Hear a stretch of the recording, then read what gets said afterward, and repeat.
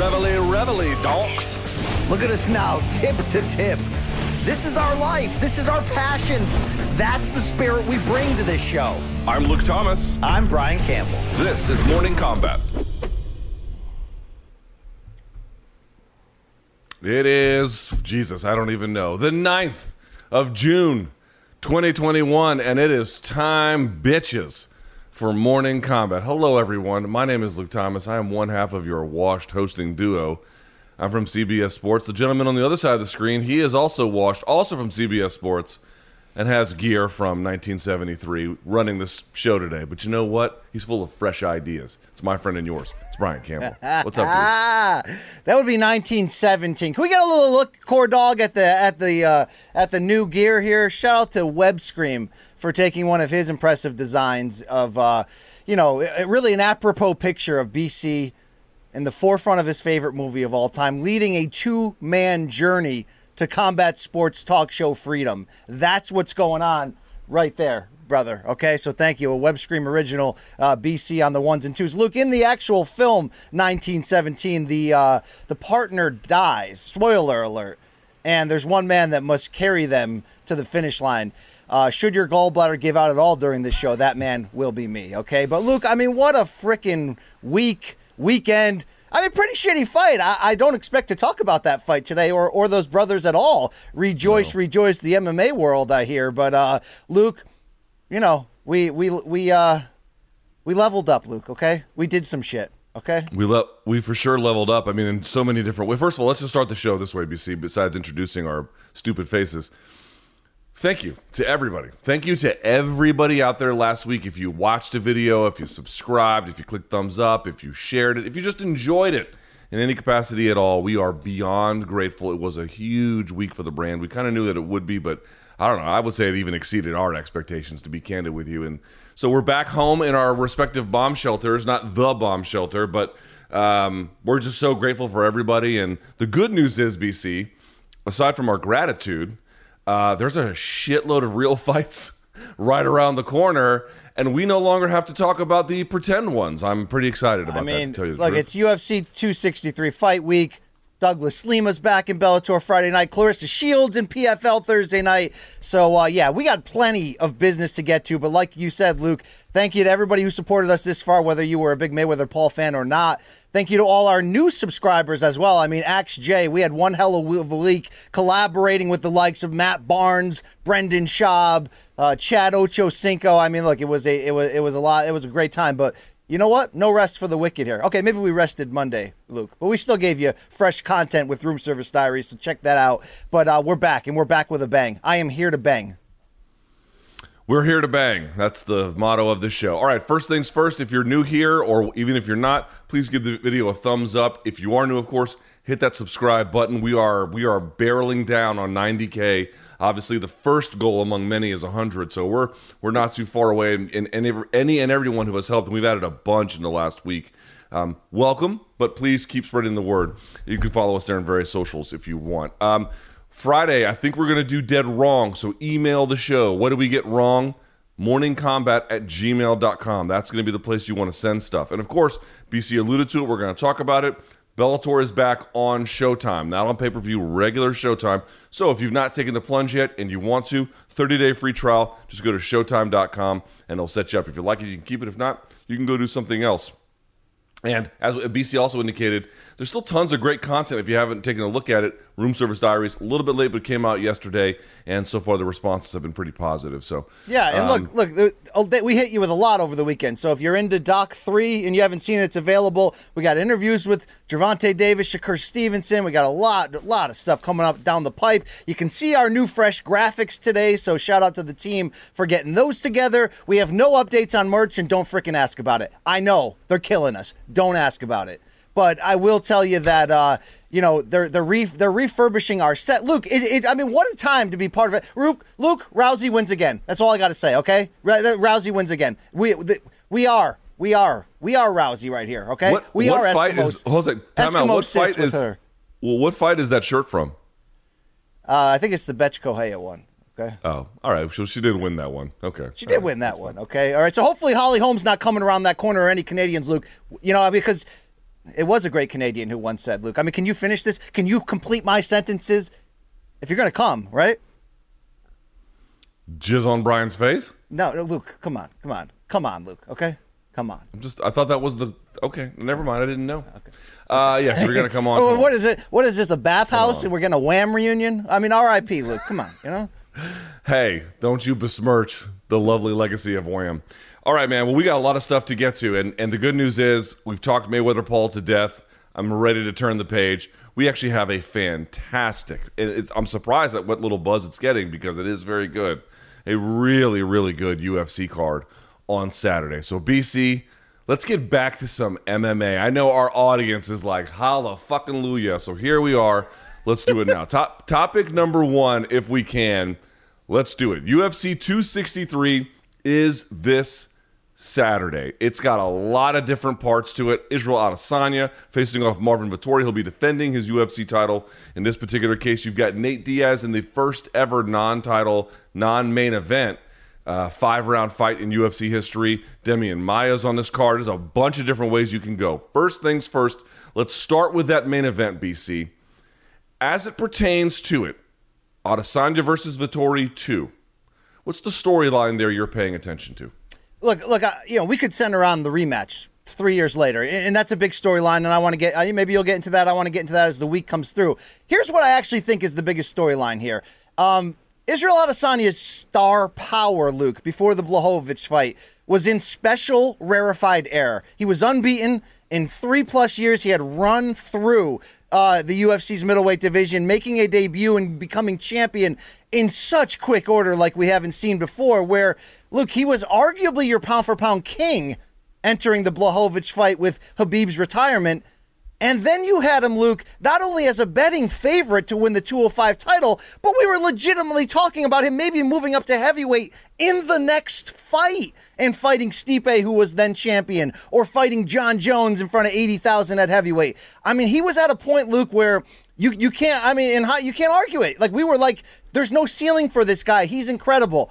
He got humbled just a bit, obviously. A fantastic performance from Blachowicz.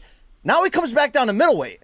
So what's interesting here is he's facing a live dog in Marvin Vettori, a guy who kind of has a style somewhat similar to the advantages that Blachowicz used to control Adesanya in a way that we hadn't seen before in the UFC, particularly on the ground. Yes, this is about the title and the rematch, and is Vettori peaking at the right time? Does he have the skills to come over the top? But how about Adesanya as a global potential superstar? Just what? Few months ago, we were we were like, this guy's on the way to becoming the GOAT. What happens if he loses 2 in a row here? This could be a spectacular turn. Things move quick in MMA, Luke. You know that better than anybody. You can lose so many ways to lose. There's a sneaky amount of pressure on Adesanya's shoulders that I feel like nobody is talking about heading into this weekend. Right, I think that's absolutely true, right? Because just before the Blachowicz fight, you were saying to yourself, all of us were saying out loud, geez, man, if he wins that, we don't even know if he's going back to middleweight. Obviously, Adesanya had not at that point indicated that he would or wouldn't, and then after he lost, he indicated that obviously 185 was his competition priority. But still, we were at a place where it was crossroads. This is going to be the next guy to ascend to something special. I still think he is capable of some pretty great heights. I don't think we have seen the very, very best of him just yet. But to your point, you go from that to now a scenario where if you lose 2 in a row, 1 up a division, okay, but now you lost to a guy you previously beat. I mean, this is a rematch. This is a guy who's getting a second crack at Adesanya years after their first meeting. In some ways, that makes it brand new, but obviously by definition, it's not entirely. And you lose those, you're in a position now where you're no longer champion. Forget being in 2 weight classes. And the bigger part would be you don't really imagine, BC, could happen, but you don't really imagine that if Vettori is going to win, that the likeliest path is through striking. It might be some that he gets some good work done, but it's going to be that wrestling probably is what's going to get him his hand raised, if in fact he does. So if he loses 2 bouts in a row, that's bad enough. But if he lost them for more or less the same kind of reasons, well, now you got a bigger problem because that meant he couldn't really adjust for it after the Blachowicz loss.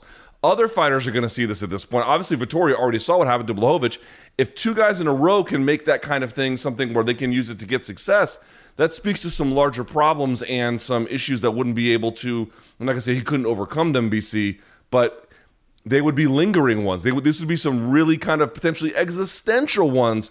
This was not, we didn't think that he had no issues with takedown defense before, BC, but if they were shown to be this vulnerable, you have to really wonder at that point what more he could do to reclaim his status. Yeah, I mean, 2 in a row wouldn't derail him, but Luke, he's in that weird age spot where it's like 33, absolute peak of his physical and mental, powers coming together, his primes. Yet when you lose 2 in a row, suddenly you're... He's 31. Are you sure about that, Luke? Did I read that wrong? In fairness, 32 in July, so close. Okay, then I'm off on that. Take that back. Somebody edited out of the story I just filed. I'll take that L dead wrong in motion right now. Either way, Luke, obviously it's the whole idea of, did Blachowicz provide a blueprint that no one's ever done before? But it's not like no one's ever tried that. Derek Brunson tried that. Everyone sort of looks at him and says, well, I'll take him down. That will counter his striking. Whether it was the size advantage or just we're constantly overrating Blachowicz's late career resurgence and ability to adjust, he just set a template on how to beat him. Vettori, in his own way, maybe could fill that. There's just some interesting pressure on the champ going back down to middleweight to defend his title that I think is a big part of this. Loaded card, as you said, 2 title fights, Nate Diaz. I mean, there's a lot to get excited about, but I'm really focused on Adesanya's mannerisms, the interviews, all that stuff. He seems cocky. We saw the video. I don't know if you did, Luke, 30 seconds of them crossing paths in the hotel lobby, and Vettori said, give me my belt, and Adesanya said, get the F out of here, and, I'm ready for this. Did you catch that little Michael Bisping narrated back and forth they had over the weekend, Luke? I did not see the back and forth. I saw the video that the UFC made them do where they were like split screen like us, and then they were shouting at each other. That's I did the see one, a little Luke. bit of that. That's the damn one I'm talking about. Oh, okay. I thought you said they had met somewhere physically. I didn't know that. I didn't see that. They had met in the lobby and had a 30-second interaction. That's all I'm talking about there. Okay. All right. Well, still, nevertheless, I think both guys are in pretty interesting mental position in this one. I have noticed that Adesanya was quiet for a really long time after the Blachowicz loss, and definitely appears to be getting some swag back. But there's another sort of way to look at this too, BC, which is, okay, he's back down to middleweight. If he can reclaim not what was lost, because he hasn't lost yet at middleweight, but I'm saying some of that momentum or whatever. In other words, let's say he goes in there and does the opposite, shines, looks amazing, Vettori never had a chance, kind of a scenario. Honestly, at that point, I would say, is all the damage repaired at that point from the loss to Blachowicz? No, not necessarily, but it would serve as a helpful reminder. Remember how high off the hog Adesanya was after that Costa win? Dude, he could do no wrong at that point. He went in there and just gave that guy the business. You go back down to middleweight and you do that, it's not just a reassertion of authority, of course.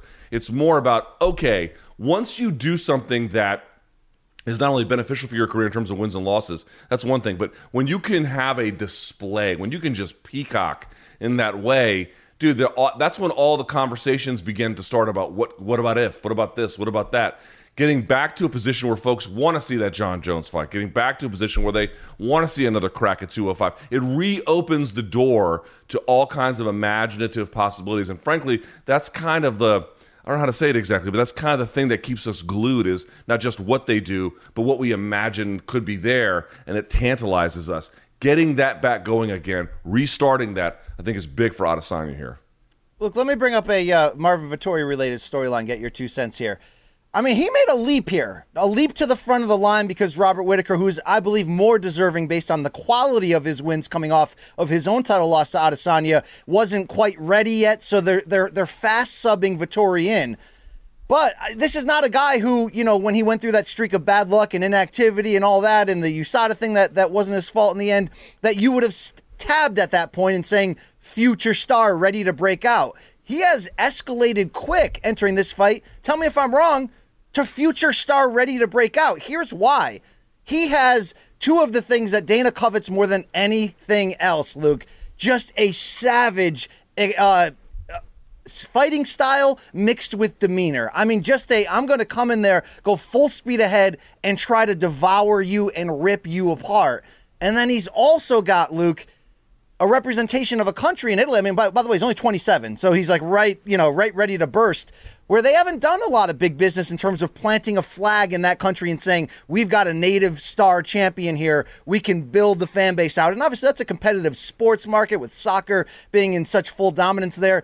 This is a sneaky sort of potential star turn for Vettori, and what really clinched it for me, and we talked about this before, but when Dana went public and said, oh, Lorenzo Fertitta is so high on this guy, they love him, they love this guy. I know Lorenzo's not like in the company anymore, so to speak, but he still holds a large influence. He's still the guy they go to at times to get, deals negotiated as a middleman. That just sort of shows me that, white guy from Italy with crazy tattoos, and he looks like Sloth from the Goonies who likes to devour flesh. Yeah, Luke, if he gets the win here, you never would have guessed, even 6 months ago, that he could be a potential star in the rise. Am I overblowing the actual star potential here, Luke? No. I mean, in 2019, he was beating Andrew Sanchez and Cesar Ferreira via decision. We knew he was a good fighter. We just didn't know he was tapped for something a little bit more than just that, which is good. And then his best win, I would argue, would not be his last one, the Kevin Holland one, which was workmanlike but effective. It was the Jack Hermanson one, where he had to kind of dig deep, and it was a little bit back and forth, and Hermanson's a tough customer, and it was a real demonstration of like being what a hard-nosed fighter can get you. But to your point, internationally, Italy's been tantalizing for a lot of folks. You've had some really good kickboxing there. I know Bellator tried to make some inroads there for a time. They were hosting kickboxing, like the Bellator kickboxing brand, which I don't even know if it still exists anymore. But they were hosting shows there with Giorgio Petrosian. They were really trying to make something of it, and I just don't know if it ever crossed over. But you would imagine if you can get someone who's a developed combat sports star who can be a UFC champion, it just changes the equation so quickly. It makes opening a market much easier than even if you had a bunch of Vettoris who were, let's say you had 5 of them, all non-champions, all basically at that level. That's something. But, you got to have a star, man. You got to have somebody who people can, they can imagine great heights for which they can reach. Conor McGregor was doing the impossible, and that what galvanized Ireland, right? Something like that. And obviously Brazil has had an overwhelming amount of these kinds of figures. But for Italy to have a UFC champion in 2021, what it would do for the market, I mean, I hesitate to make a direct claim about what it would do, but it would be only good for them in a market that has seemingly been, strangely distant. And Europe in many ways has always been that way. Germany's still kind of the same thing too, biggest economy there. So yeah, man, it would pay major dividends. What about some other portions of this card, BC? So that's your main event. Surprisingly, for a fight that was so fun with an outcome so unusual, a 5-round title fight ending in a draw that was back and forth, what do you make of Figueiredo and Moreno running it back relatively soon? Yeah, it's, turning around so quickly has hurt, let's say, hurt, but look, you're only going to get so much attention on this fight, given the small weight class and the personalities. But I don't say that as a negative. No, we're not talking about this a lot from the specific storylines beyond, damn, in December, that was a great fight. That would have been fight of the year almost any year if it wasn't for Weili and Joanna. But I think this is overall just kind of continuing the arc and narrative that keeping flyweight around, it's a really, really good idea. It's like, it's not DJ's fault that nobody cared. Cejudo may have been that celebrity bridge who kept it alive. But you know what we have now, Luke? We have killers that are going after it. I don't think they're all-time great world beaters. I see a lot of parity there. I see the potential for the belt to slide around a bit, even though Figueiredo has obviously used 2020 to set himself apart. 3-0-1, 3 finishes, wins the title, kind of becomes this, overnight sensation badass. But what you saw in that fight in December is that Brandon Moreno's not that far away from him. If it wasn't for that point deduction, Luke, for the low blow from Figueiredo in round 3, he edges that fight. Either way, Moreno would not stop coming. And I think it's a great representation of what this division really is. And I think from the beginning was supposed to be these pocket rockets. But back then it was more about movement. It was more about watch DJ and Joseph Benavidez, man. They're so quick. It's crazy. They're flying all over. Now it's more about just watch these these two little guys get in there and savagely trade. You got this rematch, which is badass and is going to be a great fight. You got probably Askarov on deck. You got that group right behind them of, Pantoja and Kara France and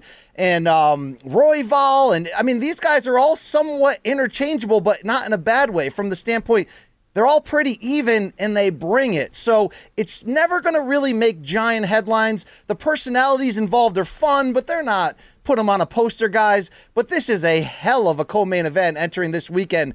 And it really adds a lot of punch to the idea that this card feels big. It's a loaded card, and I'm super pumped about it. Yeah, I think that's right. I mean, again, I tend to think that there's a movement online among sophisticated, or at least ones that view themselves as sophisticated MMA fans, that if you don't like flyweight, something's wrong with you. And certainly I do like flyweight. I want to be very clear about that.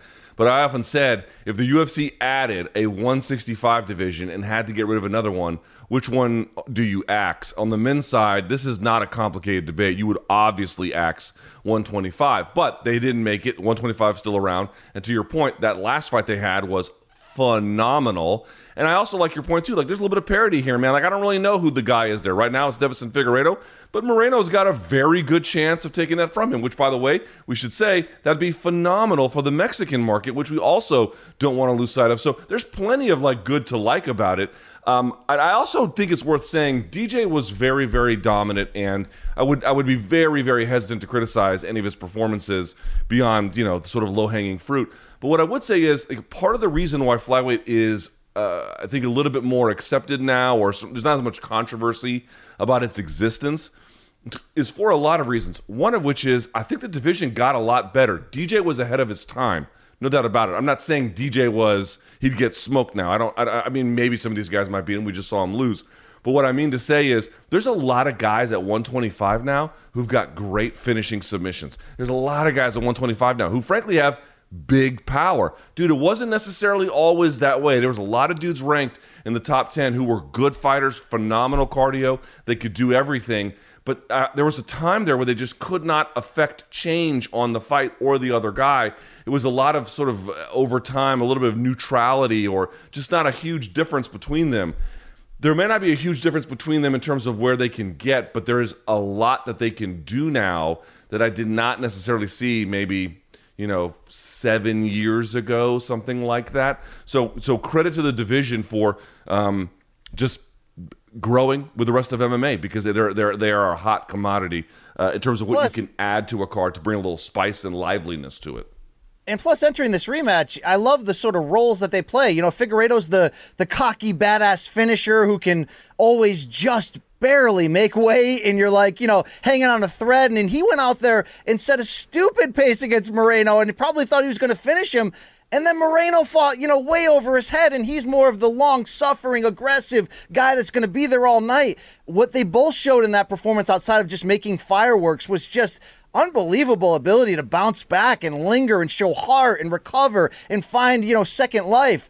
I don't know what this rematch is going to look like in that regard. Will it be more explosive and end earlier? Will the champion adjust his strategy? Will it just be balls to the walls until somebody runs out of gas and gets stopped? I mean, this could be really, really good stuff. And I think the odds are super close. 2-1 favorite for Figueiredo, but plus 180, I think, was the last time I saw for Moreno. So this is anyone's fight, and this is this is a great look. Is this the best representative of the division in a long time? And again, that's not to hate on DJ, but when you're dominant for a long time and yet people don't love you, that dominance can become a negative. And they didn't love him, Luke, for better or worse. They didn't love him.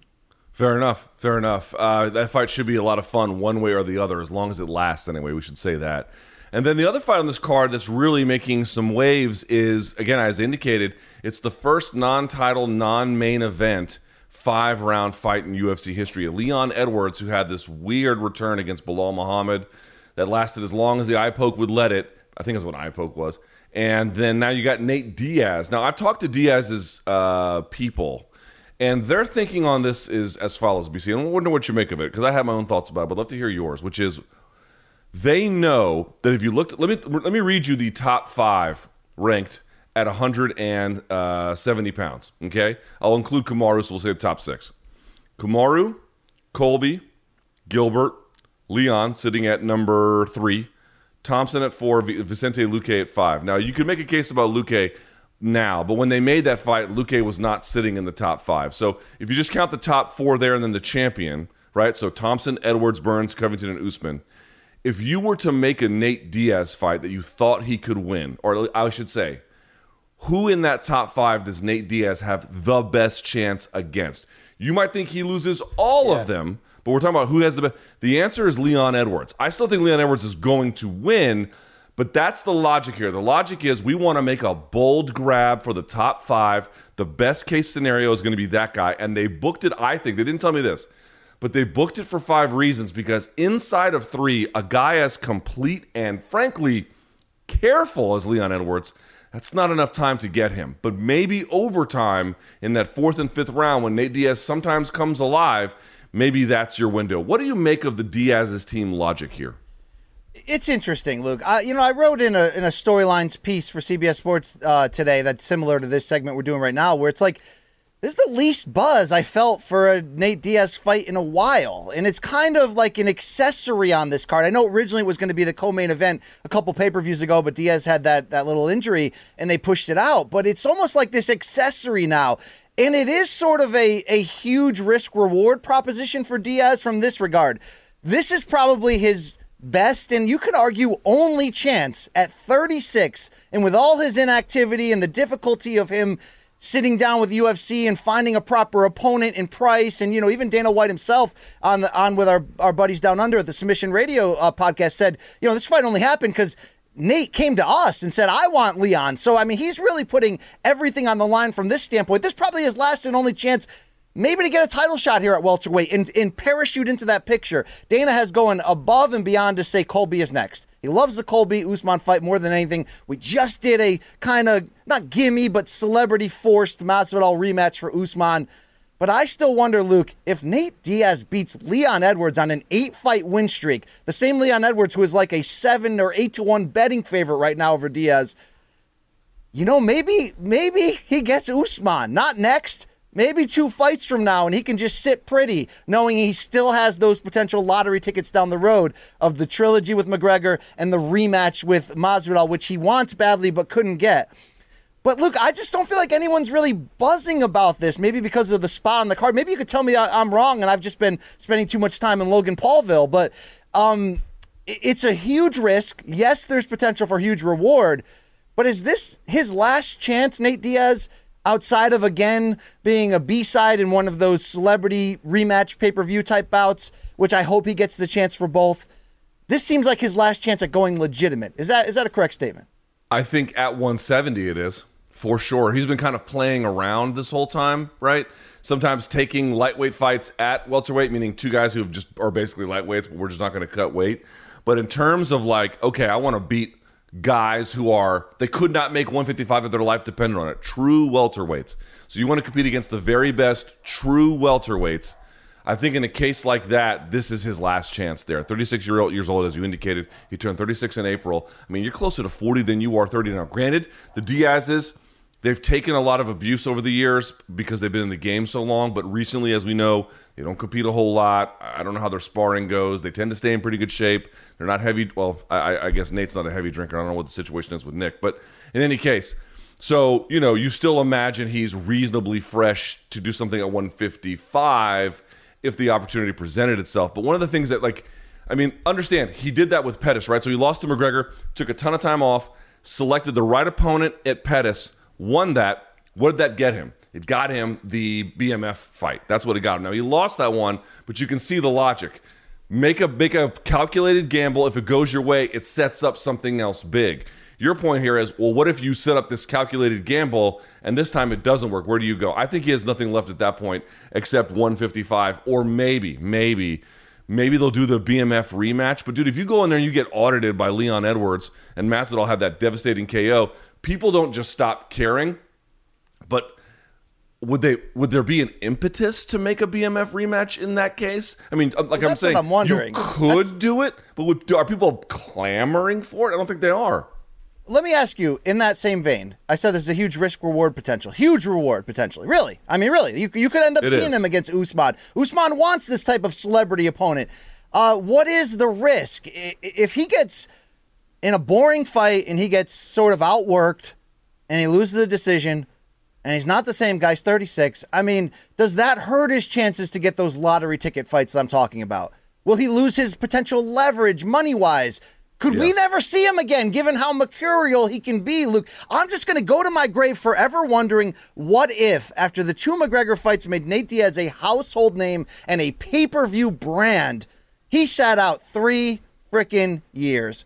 What the hell could those 3 years have been? Not only for him linking his name to giant fights and making huge money, but maybe having a run at 55 or 70 for the title and getting into a title fight. It's just so weird how his career went. I wonder if this loss could really be more damaging than we think. Am I just trying to spin up webs to fill a Wednesday show, Luke? Or are you feeling what I'm putting out there? Again, it obviously depends on the complexion of the loss and the way in which you're indicating, but let's talk about that. Let's say it's like, I thought the BMF fight, I mean, I know he was lost on a cut that Diaz had not been stopped in the kind of way that we traditionally mean via, sort of punishment and strikes and consciousness. But, he was getting his ass kicked in that fight, like from pillar to post. That was a Masvidal win, in every kind of way. If it's something like that, or even something kind of less than that, you just have to ask yourself, one, what would the loss say about his abilities? We know he's not necessarily the best, but he can sort of have his moments. 2, he would have lost 3 of his last 4, which, again, is not necessarily for the Diaz's the most important consideration, but this is the one I'm thinking about. You indicated it at the beginning of your answer, or the beginning of your statement, which was you're not feeling a ton of buzz. It's still Wednesday. Let's see what happens by the time we get to Saturday.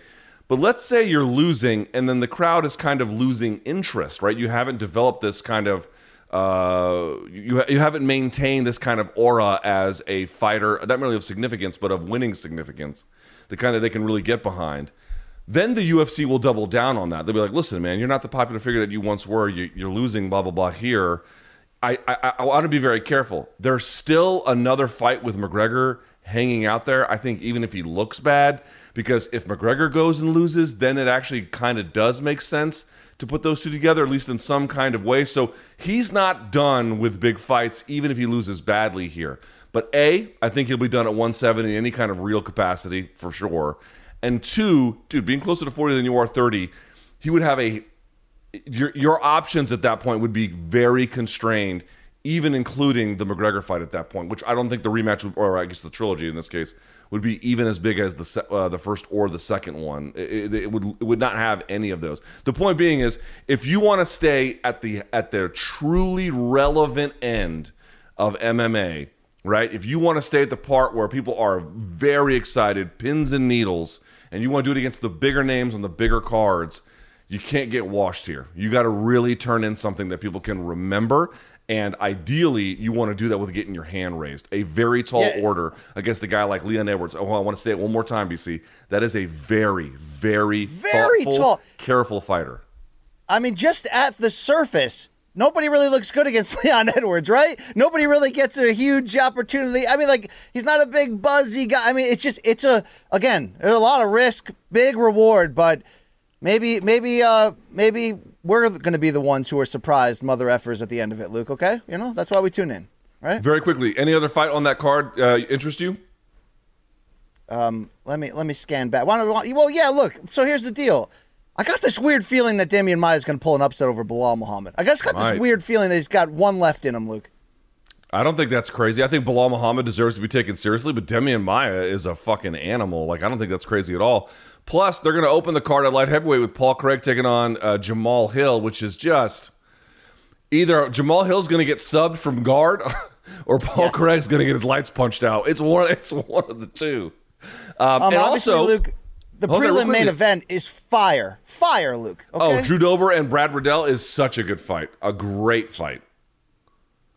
And, interesting women's flyweight title contention type of bout with Lauren Murphy and Joanne Calderwood. Not everybody cares about that, Luke. I could care a little. All right, fair enough. Chase Hooper's back, okay? There's some good shit on there. We'll do some breakdowns of the fights themselves on Friday's show. Let's move to topic number 2, BC, which is tomorrow. PFL returns. I forget the name of this card. I think I have it up here somewhere. Yeah, it's PFL 2021 number 4 regular season is how Tapology calls it, whatever the fuck it is. Clarissa Shields, the woman who wants to be the greatest women's boxer of all time, takes on Brittany Elkin, who has, to her credit, BC, 9 pro MMA fights. Now, her record is 3-6. This will be a 155-pound belt. I'm not going to ask what are the expectations because we kind of know what they are. I'm going to ask it slightly differently. How should an educated MMA fan view Clarissa Shields here? What is a proper context of expectation given the circumstances? I mean, that's the cool part about the anticipation for this, at least for me. Maybe because I'm a boxing guy, but, I don't know what to expect. Now, she's fighting somebody who's 3-6, and Clarissa is a pretty decent betting favorite, Luke, for that consideration. William Hill has her at -303, Elkin +230. Now, that's close-ish, but we haven't seen shit from Clarissa Shields, right? We've only seen the footage of her at Jackson Wink, although to her credit, working with top-notch people. She's called Holly Holm her secret weapon and all that. It seems as if, Luke, she's got a right opponent, meaning somebody who's got some MMA legitimacy but hasn't had a ton of success. Went in there against Kayla Harrison last year, got subbed in the first round. This is going to show us whether this is an experiment, whether this is more akin to the Paul brothers, although that's disrespectful because Clarissa's, a proven dominant athlete in her own craft who's looking to double down on the whole GWOAT thing, the greatest woman of all time of any combat sport. So I admire Clarissa Shields' motivation here, her daring to be great element. This is a main event on ESPN. I mean, there's pressure here. And I really like how this kind of snuck in the calendar. PFL's on a nice little run. You and I were as critical of the PFL last year as anyone possibly could have been. Yet they came out for this regular season, and they've been doing good shit, seriously. They've been stacking the cards in a way with at least interesting names or X-faded names that you care about or whatever, and they've delivered. This is a main event that I'm very curious about. I have no idea what the expectations could be of what she can do on the ground, and clearly that's going to be the X factor for somebody who's so dominant with the hands. Not a big knockout puncher as a boxer. Some of that is the 2-minute rounds in women's boxing, but she's quick, sharp. I mean, when she went in there, meaning Clarissa, against Christina Hammer in that middleweight title undisputed fight, was really the only fight of her career where you're like, this is going to show us how great she is. I mean, she was light years better than Christina Hammer. So, hands-wise, she's incredible. How is she going to adjust to the clinch, the takedown, all of that stuff? Her confidence is through the roof. Her trash talking at the press conference this week was really good stuff. She even called out our guy, Brett Okamoto, in their interview for mispronouncing her name like 3 times, Luke. It's Clarissa, okay? Put some respect on that name. She's polarizing because I had her in studio. Oh, yeah. She's polarizing because she's so cocky, but Luke, I love it. I love the spirit that she brings to this, kind of like the intro to our morning combat in a way. I don't know what to expect, Luke. It's either going to go, really good or really bad, but don't expect her, even with a win, to be like entering the tournament and fighting Kayla Harrison next year. I mean, it's going to be a long process, but I don't hate PFL for creating an attraction, Luke, okay? Separate from title contention, and separate from maybe going all the way to the level of celebrity boxing that pissed off a lot of people this weekend, there is an in-between, right? This doesn't seem like CM Punk to me as much as it seems like a proven undefeated champion who can only make a certain amount of money and get a certain amount of attention in her sport is trying to double down on that and go somewhere else while she's still young and can adapt. Let's give her the chance to show it. She could do a lot worse than training with John Jones and everyone else down there at Jackson Wink.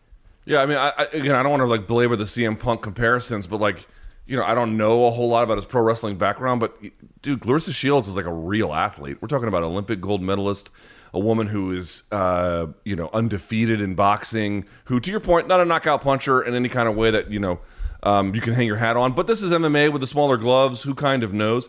If she was just a nobody that no one knew and she was fighting on the regional scene, this fight would not actually take place. You wouldn't put someone 0-0 against 3-6 because even if someone is 3-6, that 9-fight difference, they're just going to know a couple of different spaces and moments, and they'll have a certain understanding of the game that even someone as accomplished as Clarissa is in boxing, just from the learning curve for MMA, just won't. And so he would be closer to someone like 0-0 versus 0-1 or 0-0 versus 0-2 or something like that. So I actually do think this is actually a pretty tough fight given the circumstances, or at least I should say, they're making this fight the right way. Let's get someone who's beatable for someone who has no MMA experience, but in a way that is a little bit tougher than it ordinarily would be if the circumstances were somewhat different. So I actually take my hat off to Clarissa Shields, because everyone's like, oh, she's fighting someone 3-6. Dude, that's not as easy as it looks, man. It really is not. These guys who are 3-6, that's nine times they've made that walk. You got to have a little bit of respect for that.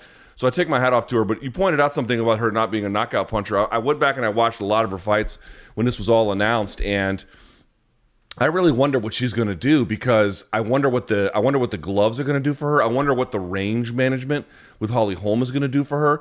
I'll say this for PFL, man. Here's the interesting part. The idea of a Shields versus Harrison fight, I really think people just got to let that shit go, because Shields is going to have to show something I don't think that any athlete really has to make that fight in any kind of time frame. Like, they want to make that in the next year, it wouldn't work. 2 years, maybe. Even look, that seems the best case scenario at her going really far really quick is that her, like what you teased, that her power is so much more in MMA, because let's face it, even decently high level MMA female fighters, because the sport is still so young and growing, don't have the experience, the technique, the power. Now you got 4-ounce gloves on. Her power may loom much larger in MMA because she punches so pinpoint and accurate, and it's the harder, smaller gloves.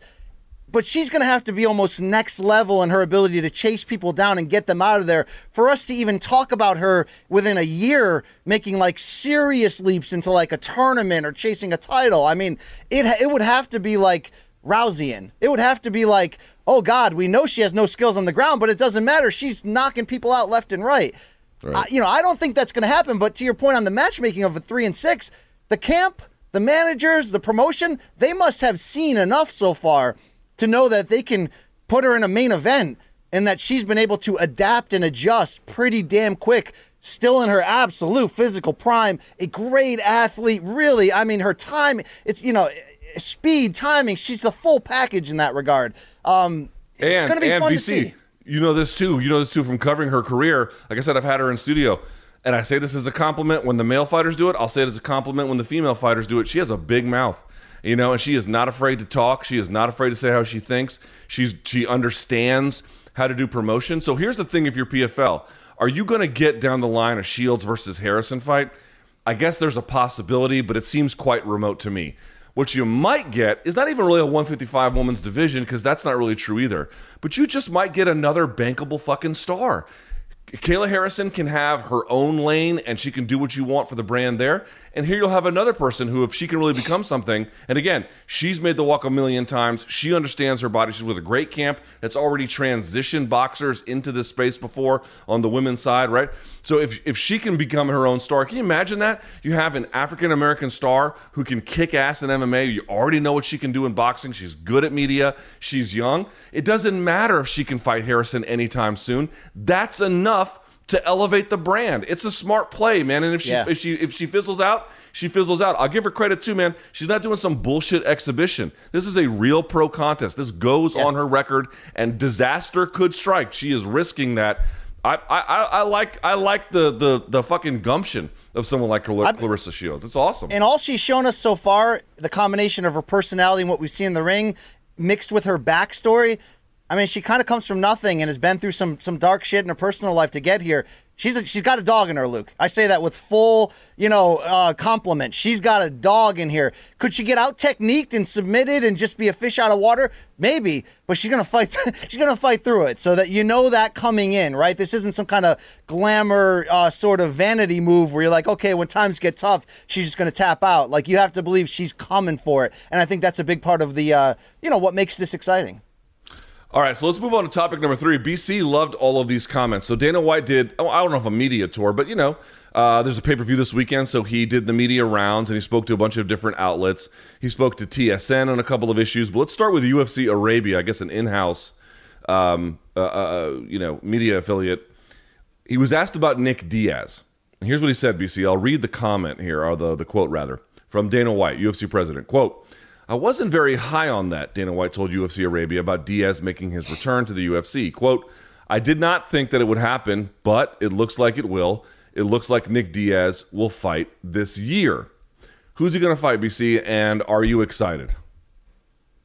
All right. I'm excited one more time, meaning show me Nick Diaz that from all this time away and some of the washedness that you've shown in this meantime, whether that's alcohol-induced or not in terms of interviews and public appearances, show me that this is something for real, right? Because I don't want to see wash Nick Diaz in there like getting beat up, right? We don't want to see that, right? We want to see cocky Nick Diaz come back on his own terms. And so you got to be smart with the matchmaking, but I wonder after Dana met with Nick at Jacksonville and really talked about the future and seems positive coming out of that, if they've got the same worry. So if there's a little bit of worry, Luke, do you put him in there against somebody really tough, or do you put him in there in a smaller level thing just to get him back? I think, again, with how mercurial these guys are, you got to go big. I mean, is there anything bigger for Nick Diaz, save for McGregor, who's tied up, than Masvidal to get revenge for his brother? If you're UFC, Luke, do you just go all in on Nick Diaz, not knowing if he's going to be good, if he'll ever fight again, if he can still fight at this level, all that stuff, and just go Nick Diaz versus Jorge Masvidal for the damn BMF to avenge Nate's cut loss and just cash that thing out? I'm kind of for that, Luke, for both guys. I don't know who the right opponent is. I just know this. People are like, oh, will the UFC slow play it? Will they, whatever. When has the UFC slow played anything with a fighter's development? I mean, a little bit, right? There are some guys they've nurtured, like Conor McGregor, getting the Dennis Seaver fight to set things up while he worked on his takedown defense and his overall game. Okay, you've seen it. John Jones and Matyshenko, that damn janitor. I mean, I don't know how much development that was. John just ran through him, and I have some stories about John's training camp for that one that if you knew what he did and how well he performed, you'd be shocked. But I'll say this. Nick Diaz, again, like his brother, closer to 40 than he is 30 at this point, much closer. I think they're just going to say, let's just see where you're at, man. And if there's anything there, we'll go forward. And if not, then we won't. I don't think they're going to try and nurture this thing back to something healthier, which is kind of interesting, BC, because we've been saying on this show for a long time, Dana White was like, I don't want to do a fight with Nick, and Nate's this, that, and the other. And I'm always like, dude, if you don't want to do business with him, then just let him go, because here's the truth. You know this as well as I do. For better or for worse, if Nick Diaz was in Bellator, they would absolutely slow roll him back. There is no doubt in my mind they would give him somebody he would crush, and fans would love it, and there would be critics too. They would say, oh, they're giving him cans. Yeah, maybe they would be. You win some, you lose some with how you can approach Nick Diaz in that way. But I don't see, and again, UFC's approach has merit in certain cases where slow rolling him doesn't, right? We go back to the MVP criticism. But I will say at this point, if he was a young guy, they might, but he's not. He's much, much, much, much older. They're just going to throw him to the wolves, I think, and then just see, you want to swim, or whatever the metaphor is at this point. You want to handle your business in the space. Let's see if you can do it, and that's the end of it. That's the look, Masvidal's the most they can get out of him right now for money, in my opinion. They're not putting him in there against Diego Sanchez and putting it out as the opening bout of a fight night card. I mean, they're just not doing that, Luke. He demands a big price tag. There's a fan favorite level. You got to swing big. So give him that one, Biggie. Give him that one more chance, right? Yeah, I guess. All right, some other quotes here from Dana. By the way, everyone was talking about him saying that health benefits were going to be there for long-term health benefits for fighters. And it turns out that Dana White did not say that they were coming soon on Instagram. Yeah, can we throw to that video, the wrong Luke? Person. So can we throw to that? So someone writes, will the UFC ever offer their fighters full-time health benefits so they can have them after their careers are over and possibly deal with life-altering issues from fighting? Dana White wrote soon. It turns out that he was trying to respond to somebody else, not him. Manich, throw to that video here. This is ridiculous. No? Do we have the video? Buddy? The one with the girl. The one, the one, guy. All right, they're going to set it up here. But you can hear the comments for yourself, which is kind of funny.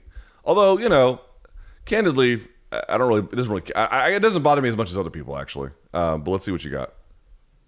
All right, go ahead.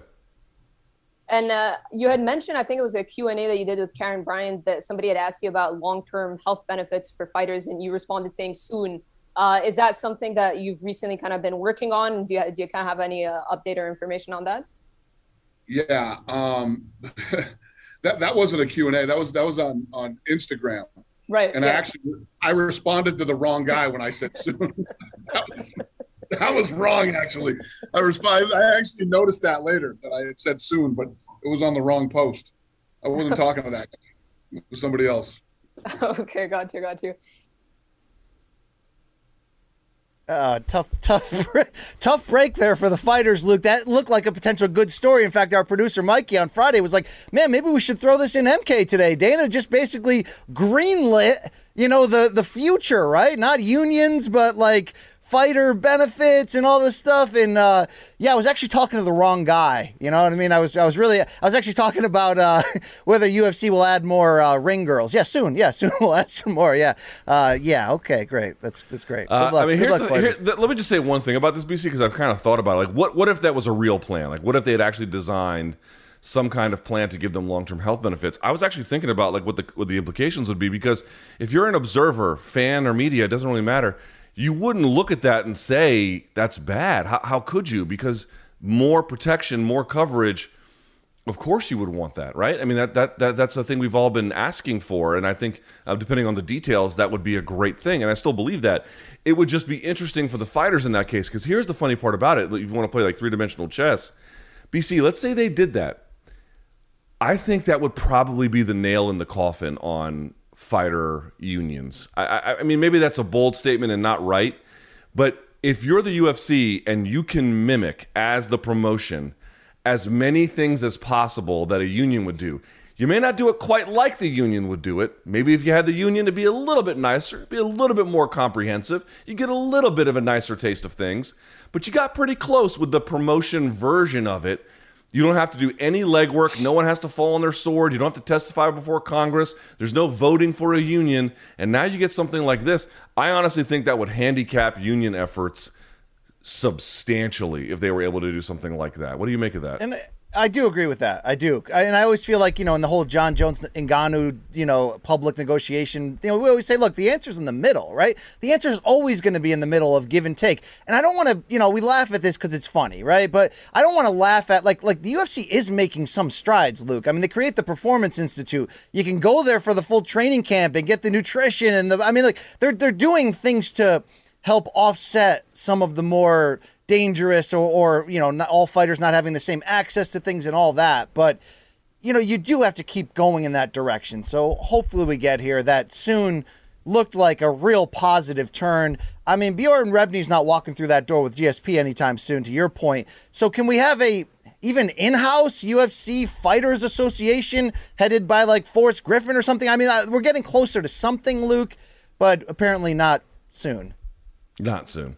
He also told Aaron Bronstetter of TSN, friend of the show, and one-time MK host, about John Jones, talking about John Jones and having conversations with Hunter Campbell, and now he's got Richard Schaefer as his advisor. And he says, quote, Dana White does, "I'll leave that up to them," White said about the status of the John Jones negotiations. Quote, "Where we're at is John Jones came out and said he doesn't want to fight until next year anyway, so it doesn't make a difference," meaning how the meeting with Schaefer went. Reactions?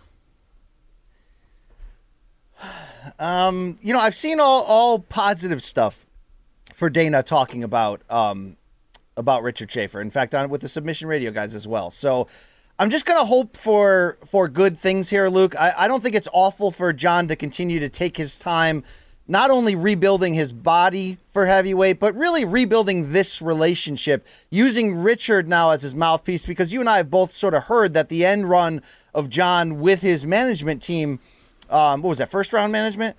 It was mostly John speaking for himself, and really, let's be honest, kind of doing a poor job of it publicly. Now, some of the public stuff brought to light the less savory parts of the negotiation that I think maybe benefited John. I think it also stunted his growth in getting the price that he wanted. So I think for everybody involved, cooler heads will prevail. We already know Ngannou's sort of immediate future. I mean, maybe you will end up seeing an Ngannou-Stipe trilogy before you ever see John.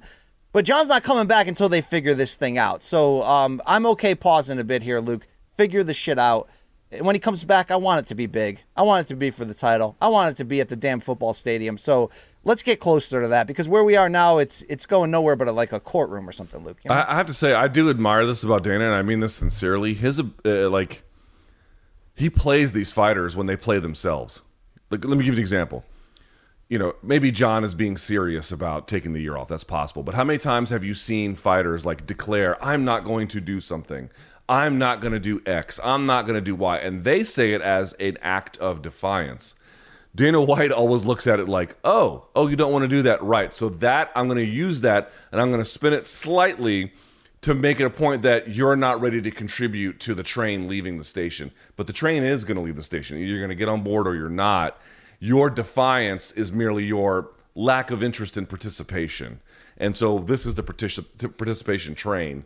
It's a really interesting way in which he can invert these claims that the people try to make out of strength, and he turns them into weakness. It's kind of interesting that he has that ability. Could you see John becoming an odd freedom fighter? Let's say John's negotiations with the UFC moving forward get worse. Let's just say that, okay? What if he is the guy who's like, screw it, I'm already the GOAT. I don't need to go to heavyweight. What I need to do is I've had a rough reputation. I've had the USADA stuff. I've had the Albuquerque intersection stuff. I've had a lot of shit, right? I've been through some shit. Put the UFC through some shit. But they broke my heart publicly in this. So now I'm going to break theirs. Now I'm going to bring change. Now I'm going to court. Now I'm bringing a reunion, or a union, not a reunion. We'll get a reunion with Bjorn. That's what we'll get. Now I got a union, Luke. What an incredible sort of, reversal of character and historical figure if John somehow became that guy who put his career on the line to make change for everyone else. Give me a likelihood that happens on a 1 to 100 percentage, Luke. 1. Less than that. 0. All right. Wow. Yeah, no, he's just not that guy, which is fine. Okay. GSP ain't that guy either, apparently. So, we have a high opinion of him, but he ain't that guy. All right. Now, we have this piece from Paulo Costa. Paulo Costa has been, this whole time we've been covering Mayweather-Paul. Paulo Costa, and you brought this to my attention. I didn't even see it when we were in Miami. He's been tweeting up and Instagramming a storm about how the UFC had announced fights without telling him he was involved. I don't know if that's true. I can say this. Do I know for a fact that UFC has announced stuff before guys have fully committed? Yes, I know that they have done that. I've been talking about that since the MMA beat days. That does happen. So I don't know what the truth is about whether he's making that up or whether that's real, but he's been going back and forth. Now, it says here we've got a bunch of his tweets and then Dana's response to Aaron Bronsteter. Don't miss the foundational point, is that he's out of the Jared Cannonier fight. That's right. And Kelvin Gastelum, who's become a company man in a lot of regards, takes those last-minute opportunities, is in.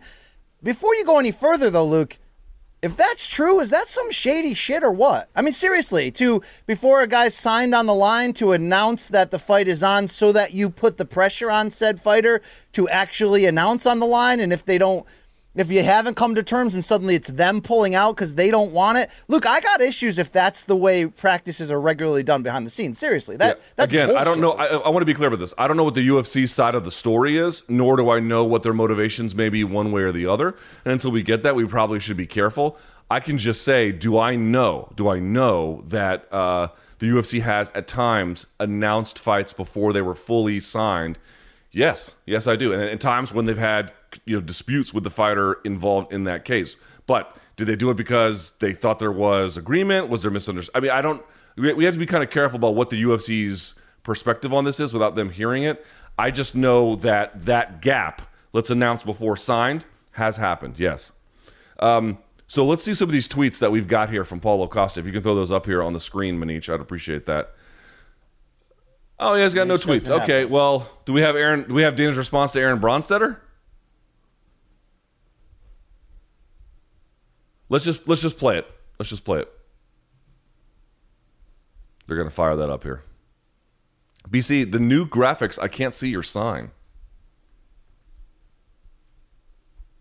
Yeah, it says Underwater Lopez. Okay, you got it. Now, the second middleweight I want to ask you about is Paulo Costa. He recently posted this on Twitter after it was announced that Kelvin Gastelum would be taking his place in an upcoming fight against Jared Cannonier. He wrote, UFC needs to pay me as a main fighter to have me fighting in main events. YouTubers are showing all disgrace to the business. Just to be clear, I have never signed or locked up that contract. Why the UFC announced this fight that I didn't sign, that's my question. How do you respond to that quote? Yeah, I don't know if I don't think that's true. I think he did sign because we extended him. We extended his contract for turning down the fight. But listen, don't fight. I have to offer you 3 fights a year. This is my situation with all these guys. I offer you 3 fights a year. He doesn't have to fight. No problem. Don't fight. Yeah. Guess what? You should have started a YouTube channel when you were 13 years old and built your name up and everything else, and you could have had the fight on Saturday night. But you didn't. You're not a YouTuber. You're a fighter, and this is what you do for a living. Or you don't. It's up to you. And you're in no position to be talking about crazy money after your last performance. Okay? So you either want to fight or you don't want to fight. No problem. You don't want to fight, you can hang out and do whatever you want. When you're ready, you let me know. Well, that was going to be my next question. You know, you've seen everything in this business, but does it ever surprise you that people come at you from this perspective when they're not really in a position of leverage, as you mentioned? I mean, he's coming off of a loss. He hasn't fought in some time. It's not even a position of leverage. Listen, if that you signed a contract, you're under contract, that's the way you feel. Let me tell you what, you know what I say all the time. We have fights every weekend. And if you want to be busy, you know, you can fight every weekend if you want to. Get out of your contract and go do whatever you want to do. Go fight. You can go fight YouTubers. You can do whatever you want. Well, when you say get out of your contract, would you let him out of his contract if that's what he wanted to do? Well, sure, he can fight his way out of his contract. Hold on, one more. We'll let one more go. So fight it out. I understand. Their contracts just because they want, they're mad that a YouTube kid is fighting and making money. You should be happy for the kid. Good for him. Kid put himself in a position to where he was able to fight Floyd Mayweather and make a bunch of money. You're mad? Okay. All right. I got a couple. All right, BC, your reaction. All right. One, I'll say a positive for Dana here, and it was why you were a little reticent for me to shit on him before we got some of the facts, is that Costa doesn't have a lot of legs to stand on right now. Not only the crappy performance against Adesanya, but, the detailed excuses afterwards and the drunk and all. I mean, he doesn't have a lot of legs to stand on right now. But come on, bro. The whole, if you don't like it, just go. Go fight YouTubers. Didn't GSP try that? Did GSP, who's a retired fighter, is not even trying to fight MMA anymore because you wouldn't give him the Khabib fight? Isn't he trying to box Oscar and you won't let him? So it's really not that. So no, fight out of your contract? That's not easy either, Luke. Why? Because they're constantly extending the contracts in like every situation to give themselves more control, which is why it goes back to the need for some type of representation for the fighters, because that part seems a little unfair, even with Costa not having a full stance right now. I really like to know the truth here, by the way, about did they announce it before it was there? Really, I would like to know. This whole thing, this like Costa fights, has a really bad performance, which he did. I mean, let's just call it what it was. He laid an egg against Adesanya. And then, had this excuse fest that was just insane. And now he's bitter at the promotion. And the promotion's like, look, here's the way the world works. You can participate in this world or you cannot. Doesn't make a fucking difference to me. It's like the UFC fighter struggle in a little bit, compact into one situation. It's like representative of everything, where all these guys, they're so about the brand, and then shit goes wrong for whatever reason, and then they get woke about it, right? And they want to do something, but they want to do something when they don't know what to do about it except to get on social media about it, and none of that really pushes the change that they want to see. I will say this, though, in defense of Paulo Costa, and you recognize the contracts are insanely onerous beyond that. Listen, Dana White's right. Like, dude, this is, to come out and be like, I deserve more at a time when, this is like maybe your career low at some point. Maybe that's a little strong, but it's a bit of a low point anyway. And, not the right time. The only problem is, even when it is the right time, a lot of them don't get paid. So I agree that, yes, this is a very bad time to try and plead your case about your value. At the same time, even when they have an ironclad one, there are constant issues as well. So I'll just say that in defense. But yeah, listen. Am I misunderstanding how it works when you feel like you're underpaid? They're like, well, go out there and get a big win. So somebody goes out there and gets a big win, and then when they go back to the negotiation table to increase that low pay to at least a respectable level, they have to add more fights on the end of their deal. That's how this I don't want to call it a scam, but that's how this game kind of works, right, Luke? And if you're a champion, there can be other provisions added to it as well. Yes, there's no. So folks don't understand really this. constantly... There's no sunset clause on the deal. It doesn't go for a life of 2 years and then it's over. There are multiple mechanisms by which it can be extended. So we have to.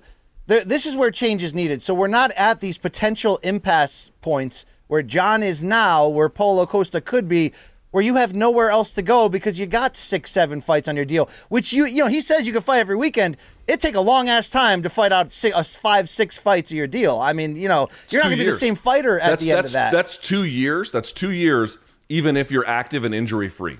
2 years. And you're not going to be the same guy at that. I mean, it's Yep. I don't know. It's rough. But that's the game. The game is the game until the game changes, Luke. Omar's still in control, okay? Now, we don't need to see this part. I'll just read it because he kind of alluded to it here with the Paul brothers. I kind of have a Dana White attitude at this point on the Paul brothers as well. I know I've been the world's biggest dick, but even I've come around a little bit on him. And here's what he said to, I forget who he said it to, but he says, quote, Dana White and the Paul brothers, "There's no doubt when you look at both of those kids, they take it seriously. They both really do train hard, and, they're not just showing up for a paycheck. We've seen a lot of these YouTube guys show up, and they give a half-ass camp, and they're kind of halfway in shape. They get flatlined, and then they bounce. Listen, I'm not going to be a Jake Paul or Logan Paul fan, and, their shit's not for me. But I will say this, man.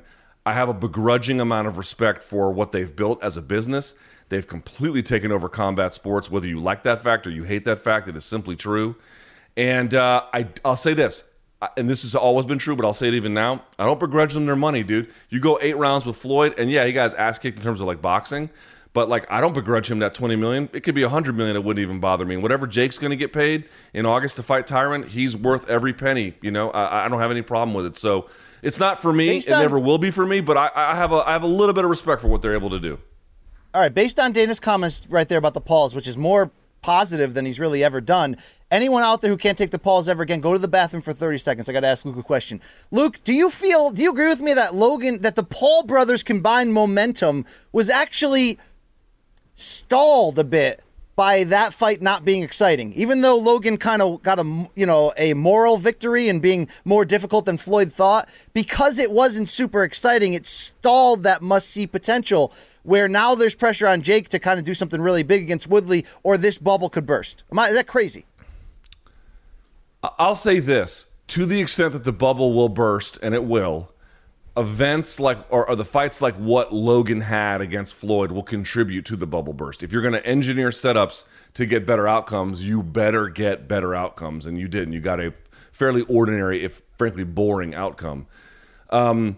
I still think even if Jake goes in there and has, an amazing performance, just folks got to understand, like, this won't last forever. At some point, you're like, oh, what's crazy? What can we expect? I don't understand. At some point, it will no longer be crazy. At some point, it will be somewhat ordinary. You'll have kind of seen that movie before. So I do think that, like, a boring event in the way in which Logan had one doesn't help his interests. But you can't be like, oh, that's bad, bubble pops. It doesn't exactly work that way. It has to be kind of accumulative in many different directions over time, where the public just gets fatigued, not just with the Paul brothers, but with this kind of idea of craziness generally. Well, the proof will be in the pudding of the pay-per-view numbers. I wonder, though, if Jake knocks out Woodley, whether Dana goes, you know what? If he wants to go on a Randy Orton Legends killing tour of old MMA guys, I want to get my cut in this. You want to fight Nate next, Jake? Okay. And then we build to the end game of Jake Connor in a boxing match with UFC Zuffa as co-promoter. Look, I'm telling you, okay? I'm just telling you. All right, last but certainly not least here. Oh, actually, we got a couple of these. Let's fire through these if we can. But the biggest event we've not talked about yet, Bellator 260 is on Friday. We are not going to be there for it, unfortunately, but it is a lot going on there, BC. Let's start with that main event. You know what's funny? It's Douglas Lima taking on Yaroslav Amosov, who is 25-0, an undefeated record. And he's got some good names on it too. You talked about Israel Adesanya reaching for greatness at 205, falling short, and he's got kind of a tough return back there. Now that's a rematch he has against Vettori. Lima's in somewhat similar circumstances. Recall his last fight, he tried to go and beat Gegard Mousasi and become the 205 champ.